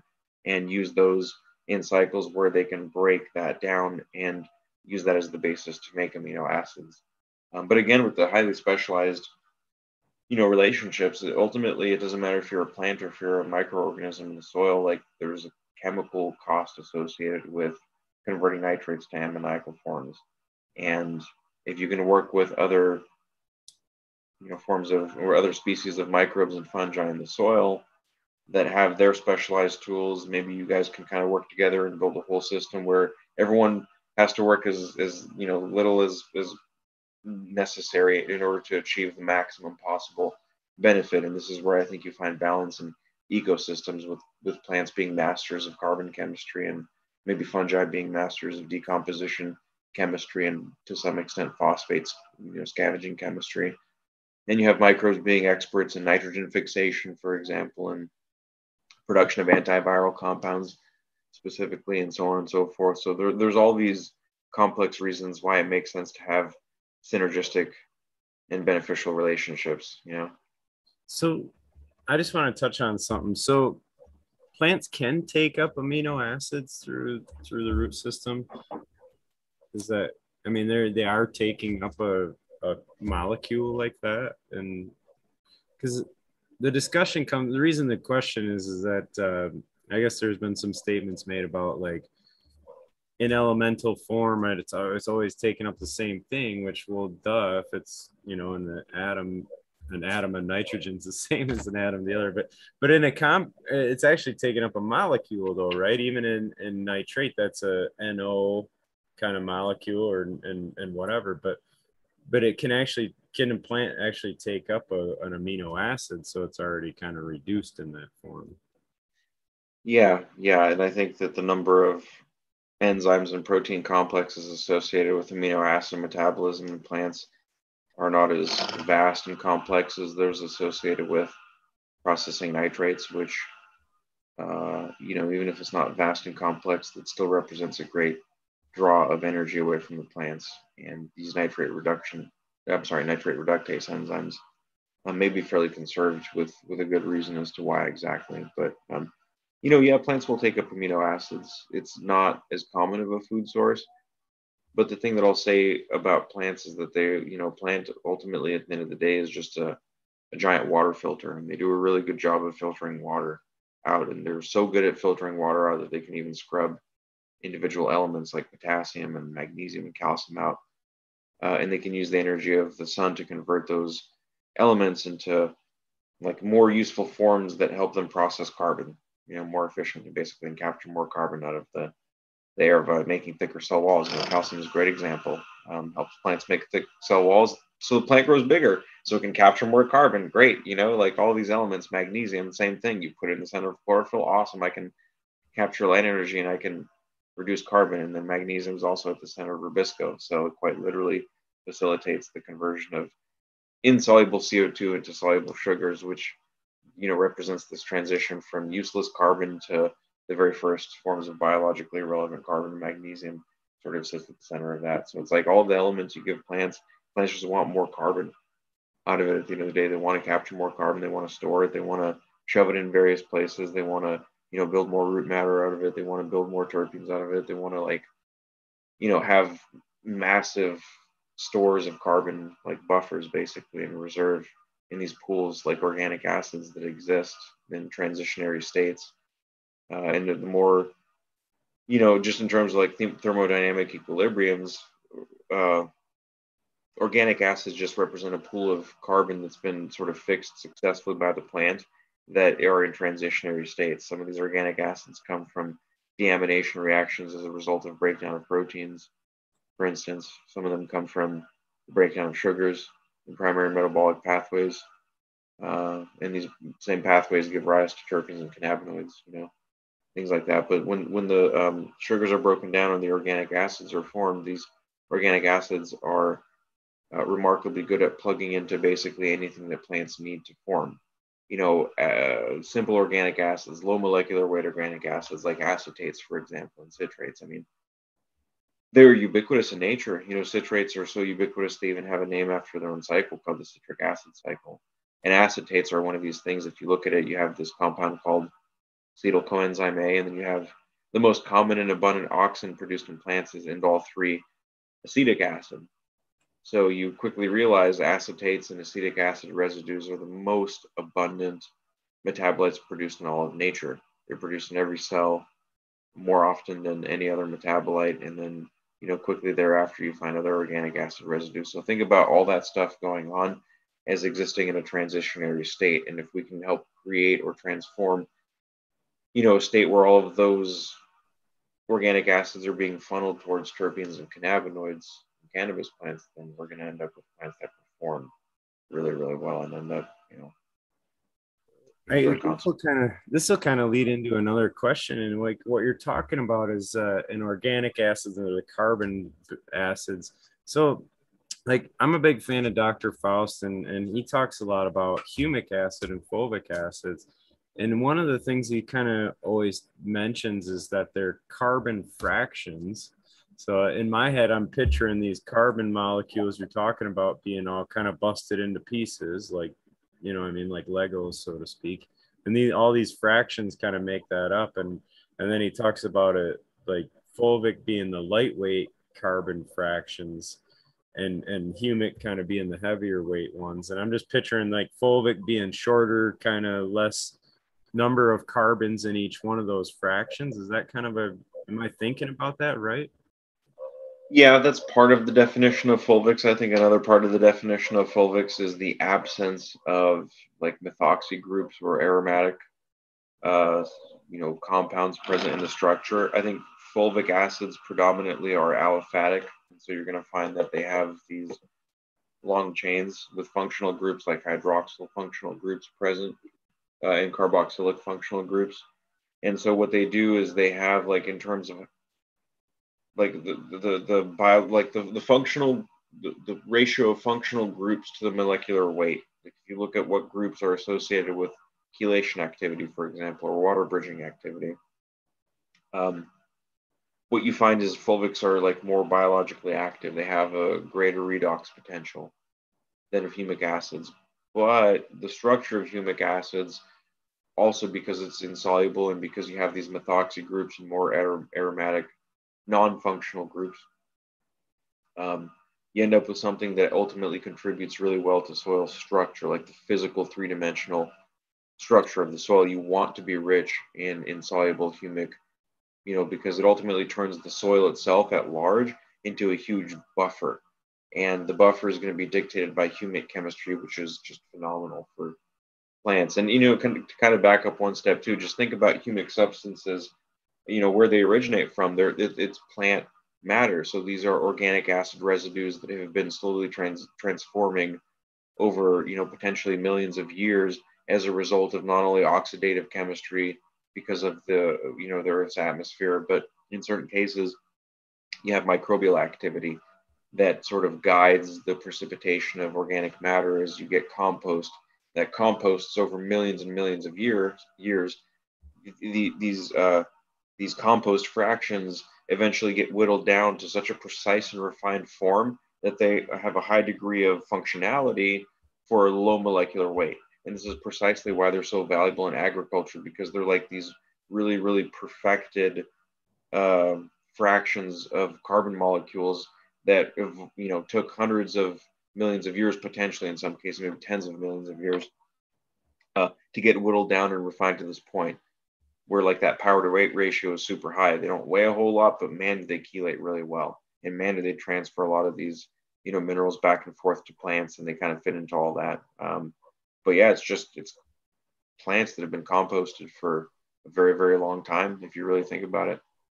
Yeah, Faust kind of mentions it as the end result of decomposition or whatever. Like it's decomposed as far as it can and as much And in my head, it's been reduced or oxidized as much as it could, and the energy's been taken from it, right? Like, is that kind of correct too? And because when things are decomposing, they're kind of like, in my head, they're deconstructing those cells, and they're using the energy there, putting it together,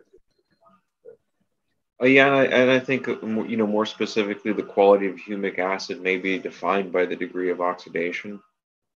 I really like the work that Dr. Faust did with BioAg, and certainly BioAg as a company at large. The Fulvic that they make, their Full Power and their Full Humics, those are two really, really good products that I think are sort of set apart in the industry by the fact that the humic itself is not oxidized, which is something that which defines Leonardite derived humic acid, and that the fulvic acid itself does have great specificity or ability to chelate minerals like calcium and magnesium. You can actually take that full power and you can actually use it to run a chelation reaction.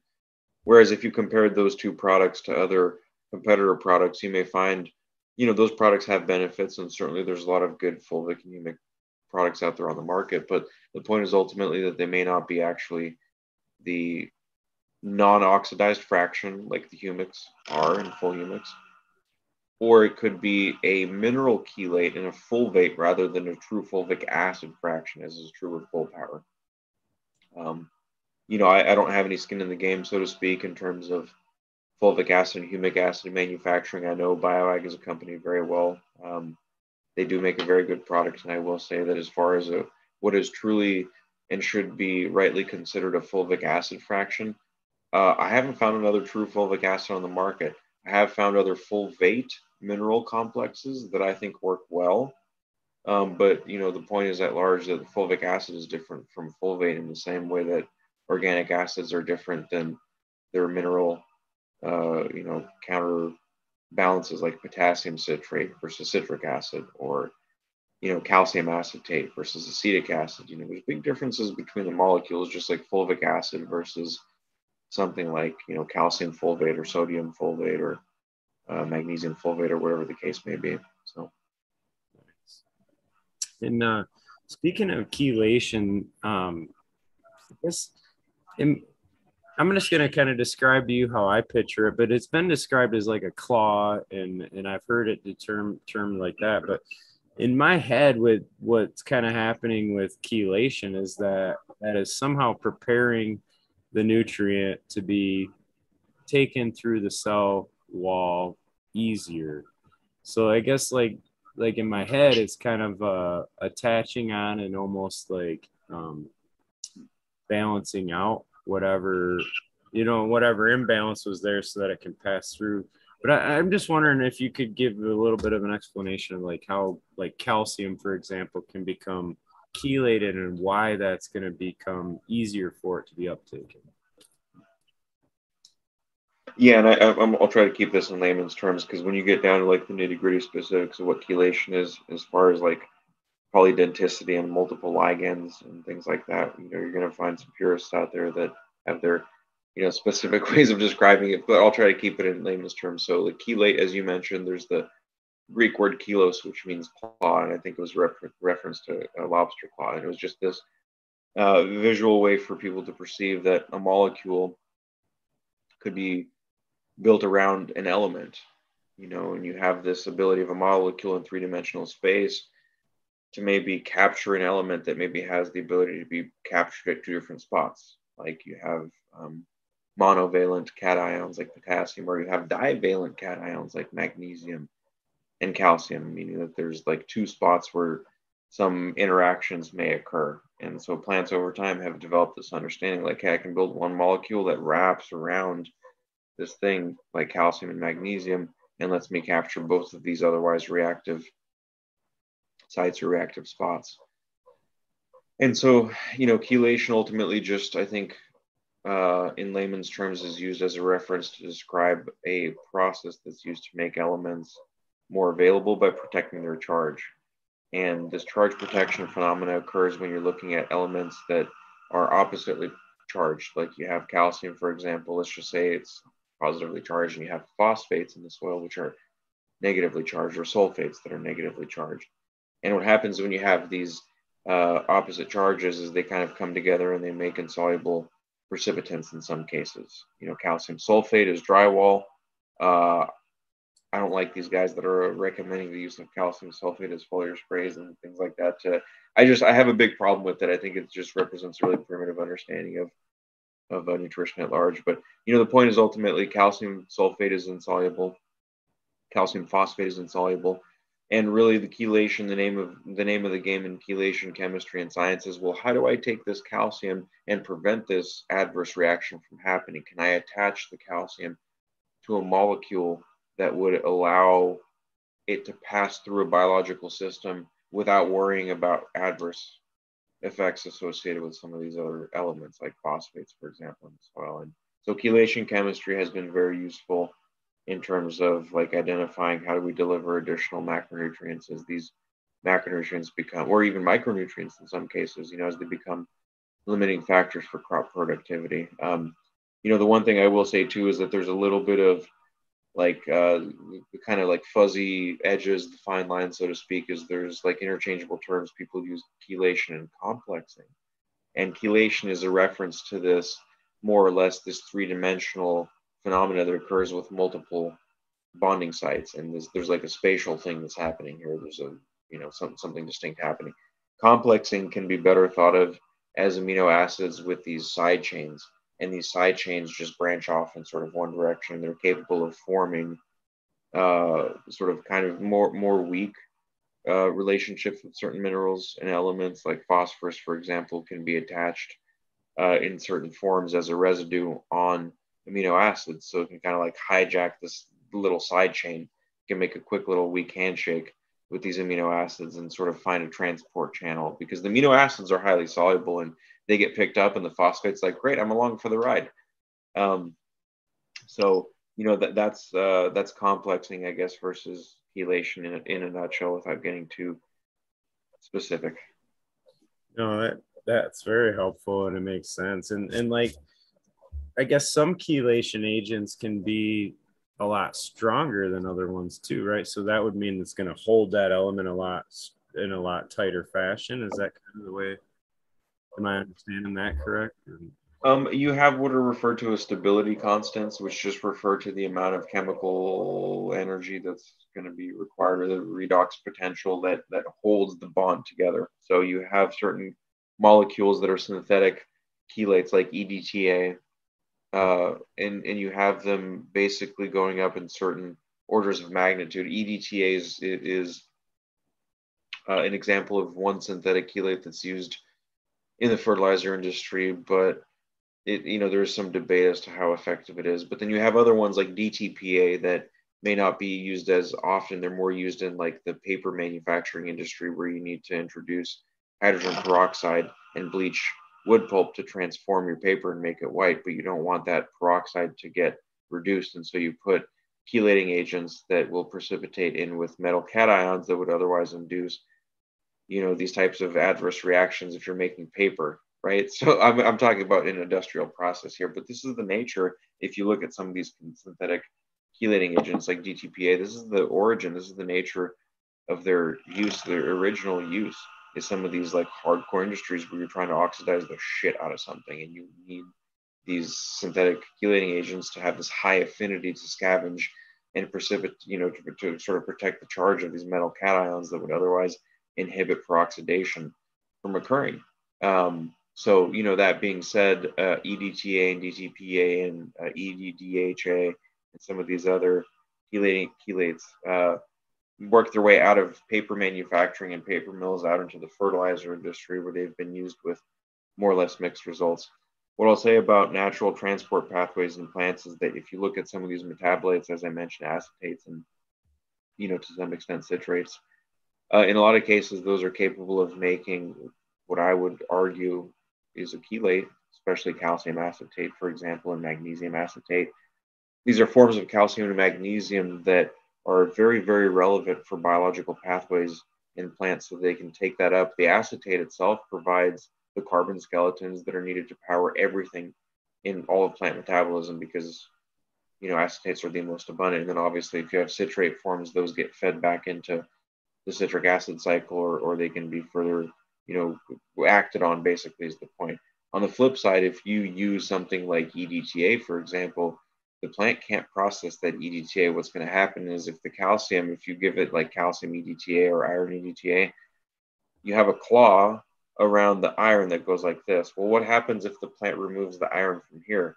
The claw still wants something. You can't just take it out and expect the plant to like, oh, there's a powerful void that needs to get filled. And a lot of times, if that synthetic chelating agent, if the plants are trying to detoxify and process it out, they have to do what's called an exchange to maintain that charge balance. They have to sacrifice some element in order to keep that EDTA charge, balanced, basically, because otherwise it's going to rip some cation out of the cell wall or something like that as the plants are trying to detoxify it. So the point is, with natural chelates that are biologically relevant for plant pathways, there's no energy expenditure associated with it, and that the actual chelating agent itself is broken down into anything at all. It's like Lego blocks. It can be used for literally whatever the plant needs in any context, primary or secondary metabolism. Synthetic chelating agents, on the flip side, require energy to break the actual bond that holds the element together. And then on the flip side, cannot be used in primary or secondary metabolic pathways. So the plants have to find something to reinsert back in. And if you're trying to take calcium out because you need the calcium and you're like, shit, what do I put in? That can compensate the charge balance on calcium. Like, the plants struggle, with it. The plants struggle with detoxifying EDTA. EDTA doesn't break down. It doesn't really accumulate. It gets detoxified at a plant. They don't want anything to do with it. They want it out of the systems. But most biological systems reject it. And so you find it a lot of times accumulating in, like, shores off big cities and things like that. It's kind of unfortunate. A lot of people don't realize they have a synthetic chelate that, a lot of agronomists and people like that will sell. They're like, it works great, and then you look 30, 40 years down the pipeline of its metabolism and you realize, like, hey, this isn't actually going anywhere. Like, none of the organisms that are native to this planet care about EDTA. None of them want it. Why are we putting it out there? None of them use it. What's going on here, guys? Well, that's definitely interesting because I think doesn't glyphosate kind of operate in a similar way? It's like a chelate in a way, and it locks up a certain pathway or something. Well, glyphosate inhibits aromatic acid biosynthesis, which in my opinion is the worst idea in all of agriculture. But aromatic acids, particularly, like, when we're talking about how nitrogen is metabolized by plants, aromatic acids happen to represent, because they have this ring structure. That's what the aromatic refers to. They have this ring structure at the center, and they happen to be stable because of this ring structure. So a lot of times the stability of this ring structure gives rise to the importance of aromatic amino acids in the human brain. Serotonin is made out of aromatic amino acids. Most of our neurotransmitters are made out of aromatic amino acids. Same thing with plants. Most of their hormones have some aromatic amino acid, like basis, for their existence. And again, the reason largely for that is the stability for that. As these hormones cross between various membranes in the cell and they try to spread chemical messages, they need to be able to resist some of the changes that are happening in their chemical environment, And if your auxins oxidize, for example, you may end up with some signal in the plant that is broken down and it's not properly expressed in the plants, and you have this detrimental effect overall. The breakdown of auxins is a pretty damaging thing to plants overall. So if you can prevent the breakdown of the auxins, which, fun fact for you, fulvic acids have actually been shown to help. They confer some ability to help prevent the breakdown of hormones as they cross between various membranes of the plants, because again, there's different chemical environments. They may go from a highly or slightly reducing environment to a highly or slightly alkalizing environment. And in those changes, again, if you don't have a stable molecule, that molecule is going to break down. And that's why neurotransmitters are stable. They can handle those changes across cell membranes and across the environments that are damaging and oxidative and put a lot of stress on, otherwise put a lot of stress on compounds. So, yeah, a lot of these aromatic acids, they're inhibited by glyphosate, which is a really big problem because about 20% of the carbon that works its way through plants on a normal day-to-day basis may end up going towards creating an aromatic amino acid. Like, that's not a small amount of work. This is a big amount of chemical energy that the plant is undertaking on a daily basis to produce these aromatic amino acids. And the idea that you should spray something on your plants that inhibits that, and furthermore that you should then feed that to a human, and then ask the question, I wonder why serotonin, these people are having depression issues, they have trouble producing serotonin in their brains. And it's like, well, let me tell you something about how aromatic amino acids work exactly. It's a pretty bad idea overall, but the mechanism of action overall is actually just a little bit different. Okay. Yeah. I've heard it was originally used as a chelate in the metal pipe that you were talking before, and that's where it kind of spawned that thought. But, so I know, I guess one question that I guess has been kind of tossed around, and when we're talking about the production of terpenes and whatnot, the idea is, do you think stress is needed or important in a plant's life, or are we going to get the most terpene production by maintaining the best plant health in a low stress environment? That the answer to that question is a double-edged sword. I will say that on the one side of it, if you just look at there's a part of me that's very nuts and bolts. I like the mechanics of things. I like to just understand there's certain physical processes associated with the stuff. If I'm looking at monoterpenes, I know that there's 10 atoms of carbon and 16 of hydrogen. I want to know where that carbon came from, and I want to know where that hydrogen came from, and what it took to get there. And in the pursuit of growing cannabis plants that are very rich in terpenes and very rich in cannabinoids, you kind of have to understand how all of the building blocks come together, and then identify what are the limiting factors to get those building blocks, and then remove those limiting factors. And ultimately, it's a double-edged sword, because the hydrogen comes from water, and so you want the transpiration rates to be as high as possible for the plants, which on face value would suggest, keep the plants in a low state of stress, and maybe more concisely keep them in the right VPD curve.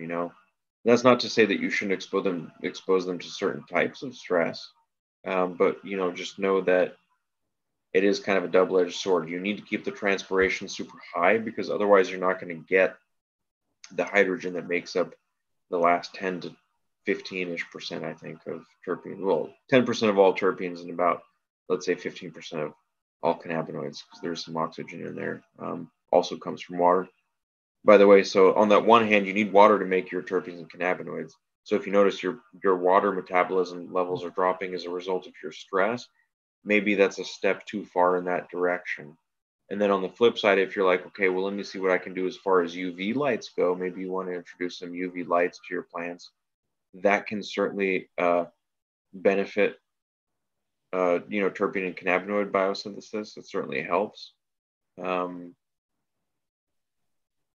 you also have to sort of keep an eye on the level of stress that your plants are being exposed to, because if you notice that your photosynthesis is going down because maybe the UV lights are too intense and you're creating oxidative stress that your plants can't deal with, then you're breaking some of these systems that you're trying to introduce that energy to by overexposing them. Too much energy is being throughput into the system. But, having said that, let's say you have this ideal circumstance where the type of stress you're exposing the plants to isn't quite enough to get them to slow down on the water uptake.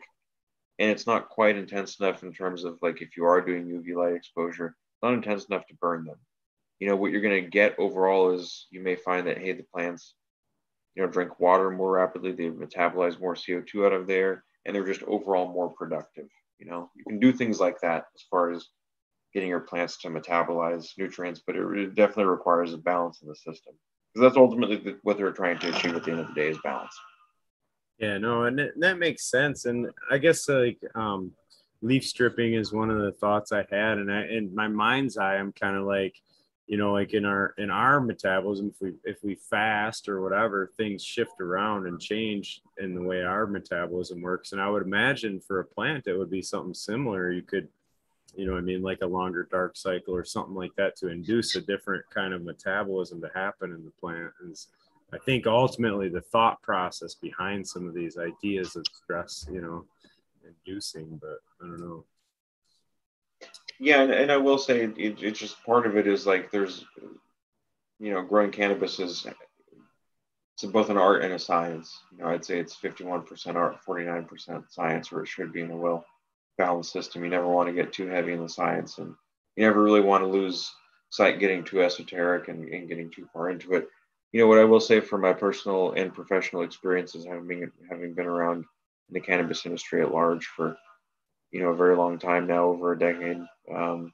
What I've seen is that some strains just do respond better to being topped, and others just don't like it at all. They like just that main cola being grown out, and they don't really care one way or the other. There are certain points where it makes sense to, kind of prune the plants up a little bit and under trim them. But as far as like which one's ultimately better, I think it's just like you get 6 in one hand, you get half a dozen in the other.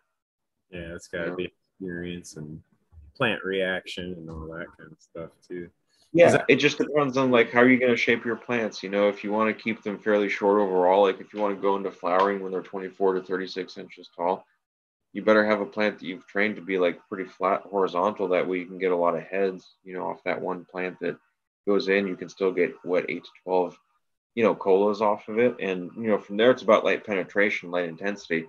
A lot of these guys are going in with smaller plants because they know if their plants get 3-4 feet tall, by the time the light penetrates between the top of the plant versus the bottom of the plant, that reduction in light intensity, it is going to create some problems overall for stress and for disease and for airflow and all that stuff. So, it makes a lot of sense to go in with plants that are a little bit more short and squatty and stocky, and maybe you've trained them properly so they have a lot of heads. So you're looking for strains that respond well to being topped, and you can keep them short but kind of like branched out and have a lot of lateral growth. And even if you have 1,000-watt LEDs that are on plants that are only 36 inches tall, that 36 inches you're getting a lot of light penetration from your lights. And so now all of a sudden you have a very consistent, very uniform production line happening there. It requires a little training for your plants, requires a little strain selection, maybe some hunting, but that's part of the beauty of the artistic side to it. You apply the science where you can, but at the end of the day, you have to be able to look at this plant and just be like, fuck, man, I don't know what's going on here. Like, I'm a caveman in a computer lab. This plant is way more advanced than me. Well, I think it's like applying all the physics and math to riding a skateboard versus actually going and riding a skateboard, right? It's like it's kind of, or playing pool. Like you can understand all the geometry of that ball, but it's still a matter of doing it, you know what I mean, and making it go right. So I do think there's a lot of balance there for sure. And one thing, I guess one other question that kind of popped in my head is you had mentioned carbon-based nutrients, and I know like increasing of CO2, the whole idea is we're bringing more carbon into that system, but is that actually the same kind of the plant can process that the same, like if it's attached to a nutrient and taking it in through the root system or foliarly versus trying to go through this photosynthesis process? Is that, am I quite wording that a good way?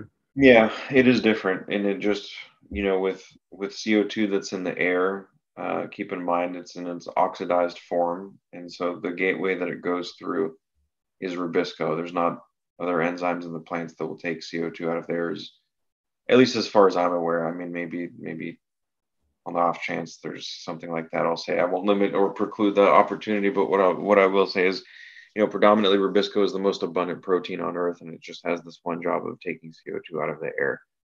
And how that exactly works gets into this very complex topic about what is photosynthesis and what defines plants versus fungi versus microbes. And you end up kind of realizing like, hey, this thing that plants do, growing above ground and making these leaves that are just giant solar panels, like bringing up water from the soil and, using the energy of the light to split water molecules, to create proton pumps, to reduce carbon, like all this crazy complex shit. It just revolves around carbon metabolism in plants, and I think the issue is not so much the carbon. The issue is more the metabolism of that carbon. And so if you give your plants fully oxidized CO2, you're really asking them to do a lot of work. Just like if you give them fully oxidized nitrates in the form of NO3 or fully oxidized sulfur in the form of sulfates, SO4, like Epsom salts, magnesium sulfate, you're asking them to do a lot of work. And on the flip side, carbon-based nutrients like what we're making, what they do is they represent a reduced form of carbon, not an oxidized form of carbon. So the amount of chemical work that goes into taking carbon out of the air and converting it has already been done. We're putting that, we are like the enzymes, we're like Rubisco enzymes basically in plants. You know, we're doing the work for the plants. In order to achieve that, we're looking at some metabolites that may be produced by plants. And that function to, you know, that happen to be very functional constituents of these pathways. Like plants, for instance, produce organic acids, and these organic acids do a phenomenal job of chelating and complexing minerals like potassium and calcium and magnesium. This is why plants produce them. This is how they get used on a normal day-to-day basis. So the thought is like, hey, let's work with certain species of plants, like hibiscus, for example, produces hydroxycitric acid, and we can use that organic acid to create some kind of organic acid chelates and complexes to then feed minerals in and watch as those organic acid residues get funneled down very specific pathways. So, you know, over time we learn about these plant extracts and plant-based biostimulants. I think a lot of it comes down to, like, kelp is a really good example because everybody knows, you know, everybody that's used kelp knows that it can be useful to alleviate some kind of stressors or something like that in the plants. If, you know, they run into a problem, but it doesn't really have much to do with its NPK concentration or anything like that. There's something else. There's some X factor in kelp extracts that's like, well, the plants like really responded, and there's no amount of nitrogen you can put on the plants to mimic that kind of response, or no amount of fertilizer salts. You know, there's something special about kelp. And the argument that I would make is that there are other species of plants that also contain molecules that have this wow factor. You know, sometimes it's willow bark. If you want to make your own aspirin or salicylic acid, you can use willow bark and then watch some guys swear it increases resin production and terpene production. There's this noticeable, like, wow, something really happened, you know, type of factor associated with it. So, yeah. Can dig it, man. Well, hey, we're getting about 2 hours in, and I know you got a busy week with all the internet ones. I did kind of want to lead into the topic tomorrow because it is one that I'm interested in and what you're going over. So I don't know if you want to kind of give a little bit of a teaser for tomorrow's show with Hoda, or. Yeah, definitely come check out tomorrow on FCPO2. We're going to do the Hota Herbs Grow and Tell like we do every Thursday, and it's going to be about sugars. And, you know, really what we're going to do is use this as an opportunity to transform what's otherwise kind of a normal and stale conversation about sugars. I think a lot of people look at sugars like carbohydrates, and carbohydrates feed fungi and they feed microbes, and that's typically where it starts and where it ends. And what I would like to do is kind of transform that a little bit and let people know that there's a very complex universe of things happening with sugars. You can look at a variety of different types of sugars that are produced by plants, for instance, and different types of polysaccharides, for instance, that are produced not only by plants, but maybe like chitosan technically, and chitin fit into this category of polysaccharides. And what we're looking at doing is creating this understanding, like, let's say on the one hand, we have a map of all of these known structural sugars, like what is a sugar, what's a monosaccharide, what's a disaccharide, you know, oligosaccharides. So we've got this structure map on the one hand, and we know a variety of different species. Insects produce polysaccharides, crustaceans do, plants do, all this stuff. Okay, so all these different organisms across all these kingdoms. Now on the flip side, what about the function of all of these? You know, like, what is the function of chitosan? What is the function of these oligosaccharides produced by, like, aloe vera you mentioned, for instance? You know, there's certain types of sugars that are produced by aloe vera plants that happen to elicit a particular function. So what we need to do is basically build out this understanding, and we'll do it a little bit tomorrow, that there's the structure function relationship, just like a key fits in or like a key fits into a lock and it unlocks something. You need a precise combination of the structure of the sugar in order to affect a particular function. And as I mentioned, maybe a stark contrast would be to look at how your plants may respond to being treated with molasses versus being treated with another form of a polysaccharide like chitosan. The chitosan or the crustacean shell meal or whatever your source of chitosan is would function like an elicitor, and it would stimulate a stress response in the plants. Versus on the flip side, something like still a sugar, but nevertheless totally different response, molasses, may do something completely different in the soil chemistry. It may go down a totally different pathway. The microbes may respond different, the fungi may respond different, the plant may respond different. So it's not enough to just say like, hey, sugars are these simple things that get produced by plants. We have to be a little bit more precise and say, well, what is the structure of that sugar? And if we can categorize its structure, can we determine its function? Is it going to be an elicitor? Is it going to be a food source? Is it going to interface with microbes? Is it going to interface with fungi? Is it going to interface with aphids specifically? And then furthermore, to add one layer of complexity to the topic, tomorrow we'll look also at how sugars can actually, function within plants as like sunscreens, inside of the nectar of certain species of flowers. We may look at how sugars themselves, slightly hydrated in the form of nectars, can act like reactive oxygen species scavengers. Sugars are antioxidants. They can soak up oxidative stress. They can do all this cool stuff. So I want to kind of, like add a layer of mushrooms or acid into what is otherwise stale sugar. Just regular sugar. Oh no, that's not regular sugar, my friend. Wait until you hear tomorrow's conversation. It's like, well, you'll never look at sugar the same. I'm looking forward to it, man, because I do like, I mean, like so many things that we talk about. I mean, they're so complex. We almost grab them in this big picture view, and it's so simplified. You know what I mean? Just because it's so complex, we're trying to simplify it so much. But even every step of it is like, in my mind, it's mind boggling. You know what I'm saying? Just the whole thought of how everything has to work just so precise. So.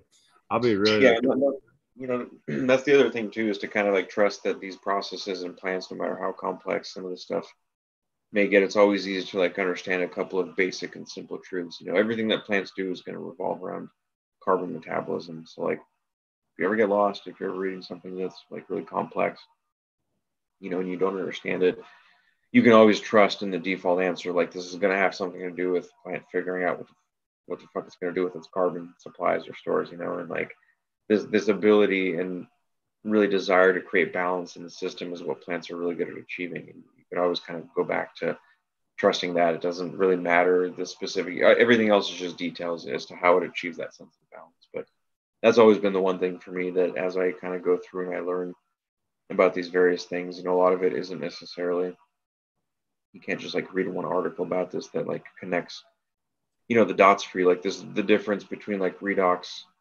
reduction oxidation versus acid base transfer. Like, you got a lot of these agronomists that go through colleges and institutions and they become trained and they've never even heard of reduction oxidation potentials in the soil. To them, pH is like this master variable that controls everything, when in reality, again, the ironic kind of tongue-in-cheek thing is like, dude, plants are like, the name of the game for a plant is all about electron energy. That's where it starts. And it's a very, very important thing. So like, having a little bit of sort of humility, like this dualistic sense of understanding this stuff is still being figured out in real time.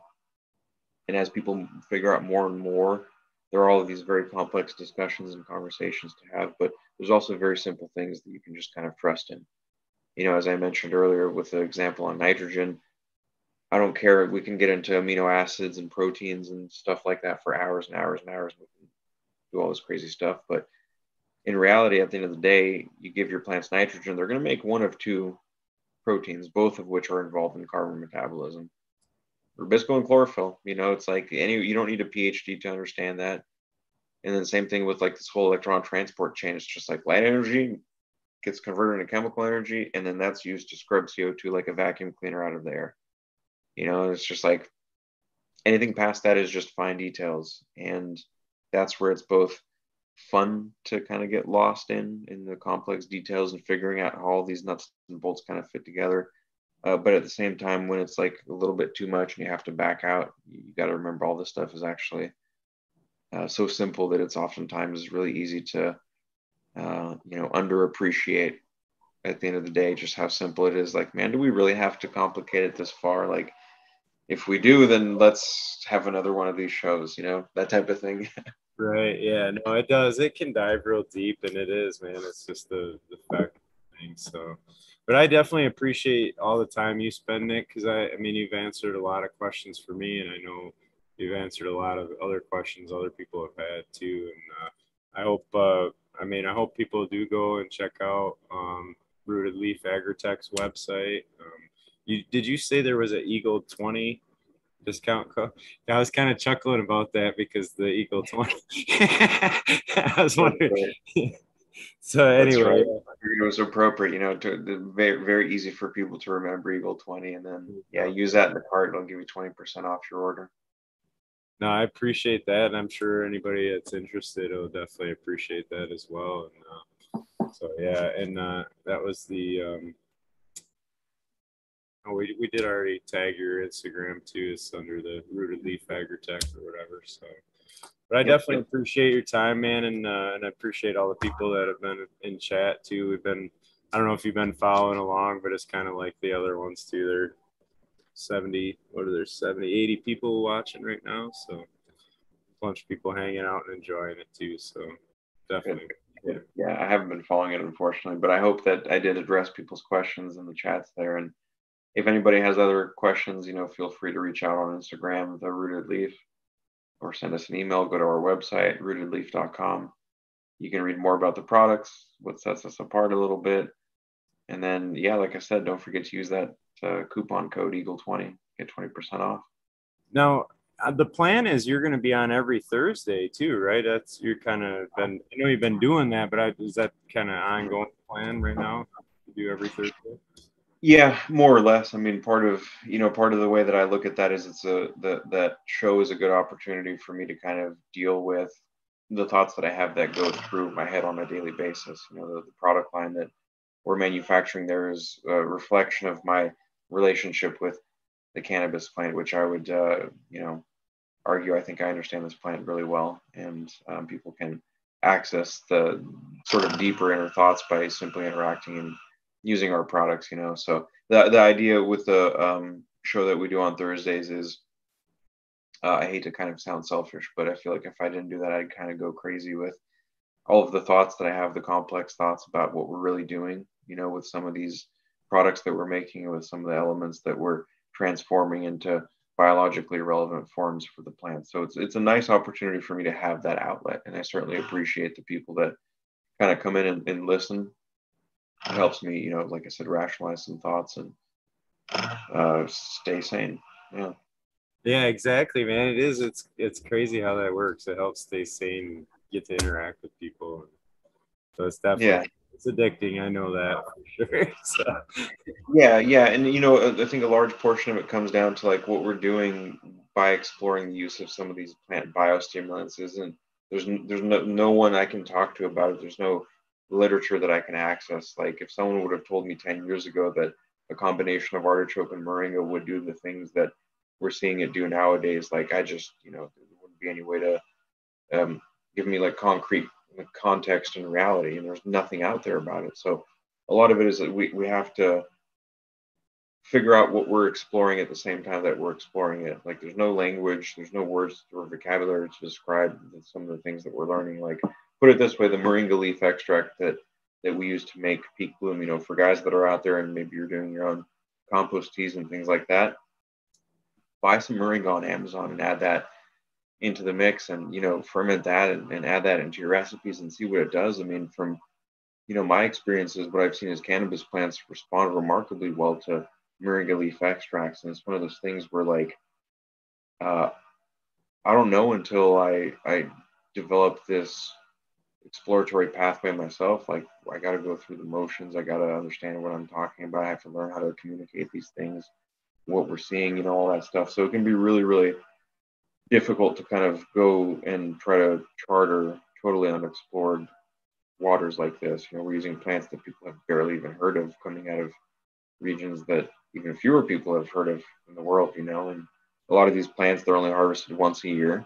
So with respect to some of their natural cycles, we have to, pay attention and like kind of time things right and stock up at the right time and, figure out very complex moving parts, both on the business end of things, but then also on the chemistry end of things where, taking these 4 dozen species of plants and figuring out how they participate in this process to make cannabis plants more potent or to make, hops plants more potent or grapes produce more sugars so they have higher Brix or tomatoes to produce, a higher concentration of sugars to water so they taste better. All this stuff is not possible to just find. So a lot of it, like I said, we're simultaneously writing, the book as we're trying to figure out what exactly is going on. And it's definitely helpful to have people come in and tune in and listen. Tomorrow's episode on sugars is going to be interesting, and I will focus on the artichoke, the fructooligosaccharides that we've seen come out of artichoke, because that one in particular, like that's rocket fuel. That's a turbocharger for soil chemistry for sure, and for phosphorylation pathways in plants. So you can add things like sucrose and fructose, and maybe even just take your regular, cane sugar and molasses and all that stuff. But man, you get artichoke in the mix, and like, wow, someone added some high octane fuel in that compost. Yeah, that's for sure. I mean, yeah, it's crazy. It's crazy how the power to weight ratio of something like artichoke can really flip your perspective of what sugars actually are. That's cool, man. I love your excitement about it. So, but I hope you have a good one, and I appreciate you taking the time. And we'll definitely be hanging out for the one tomorrow night. So.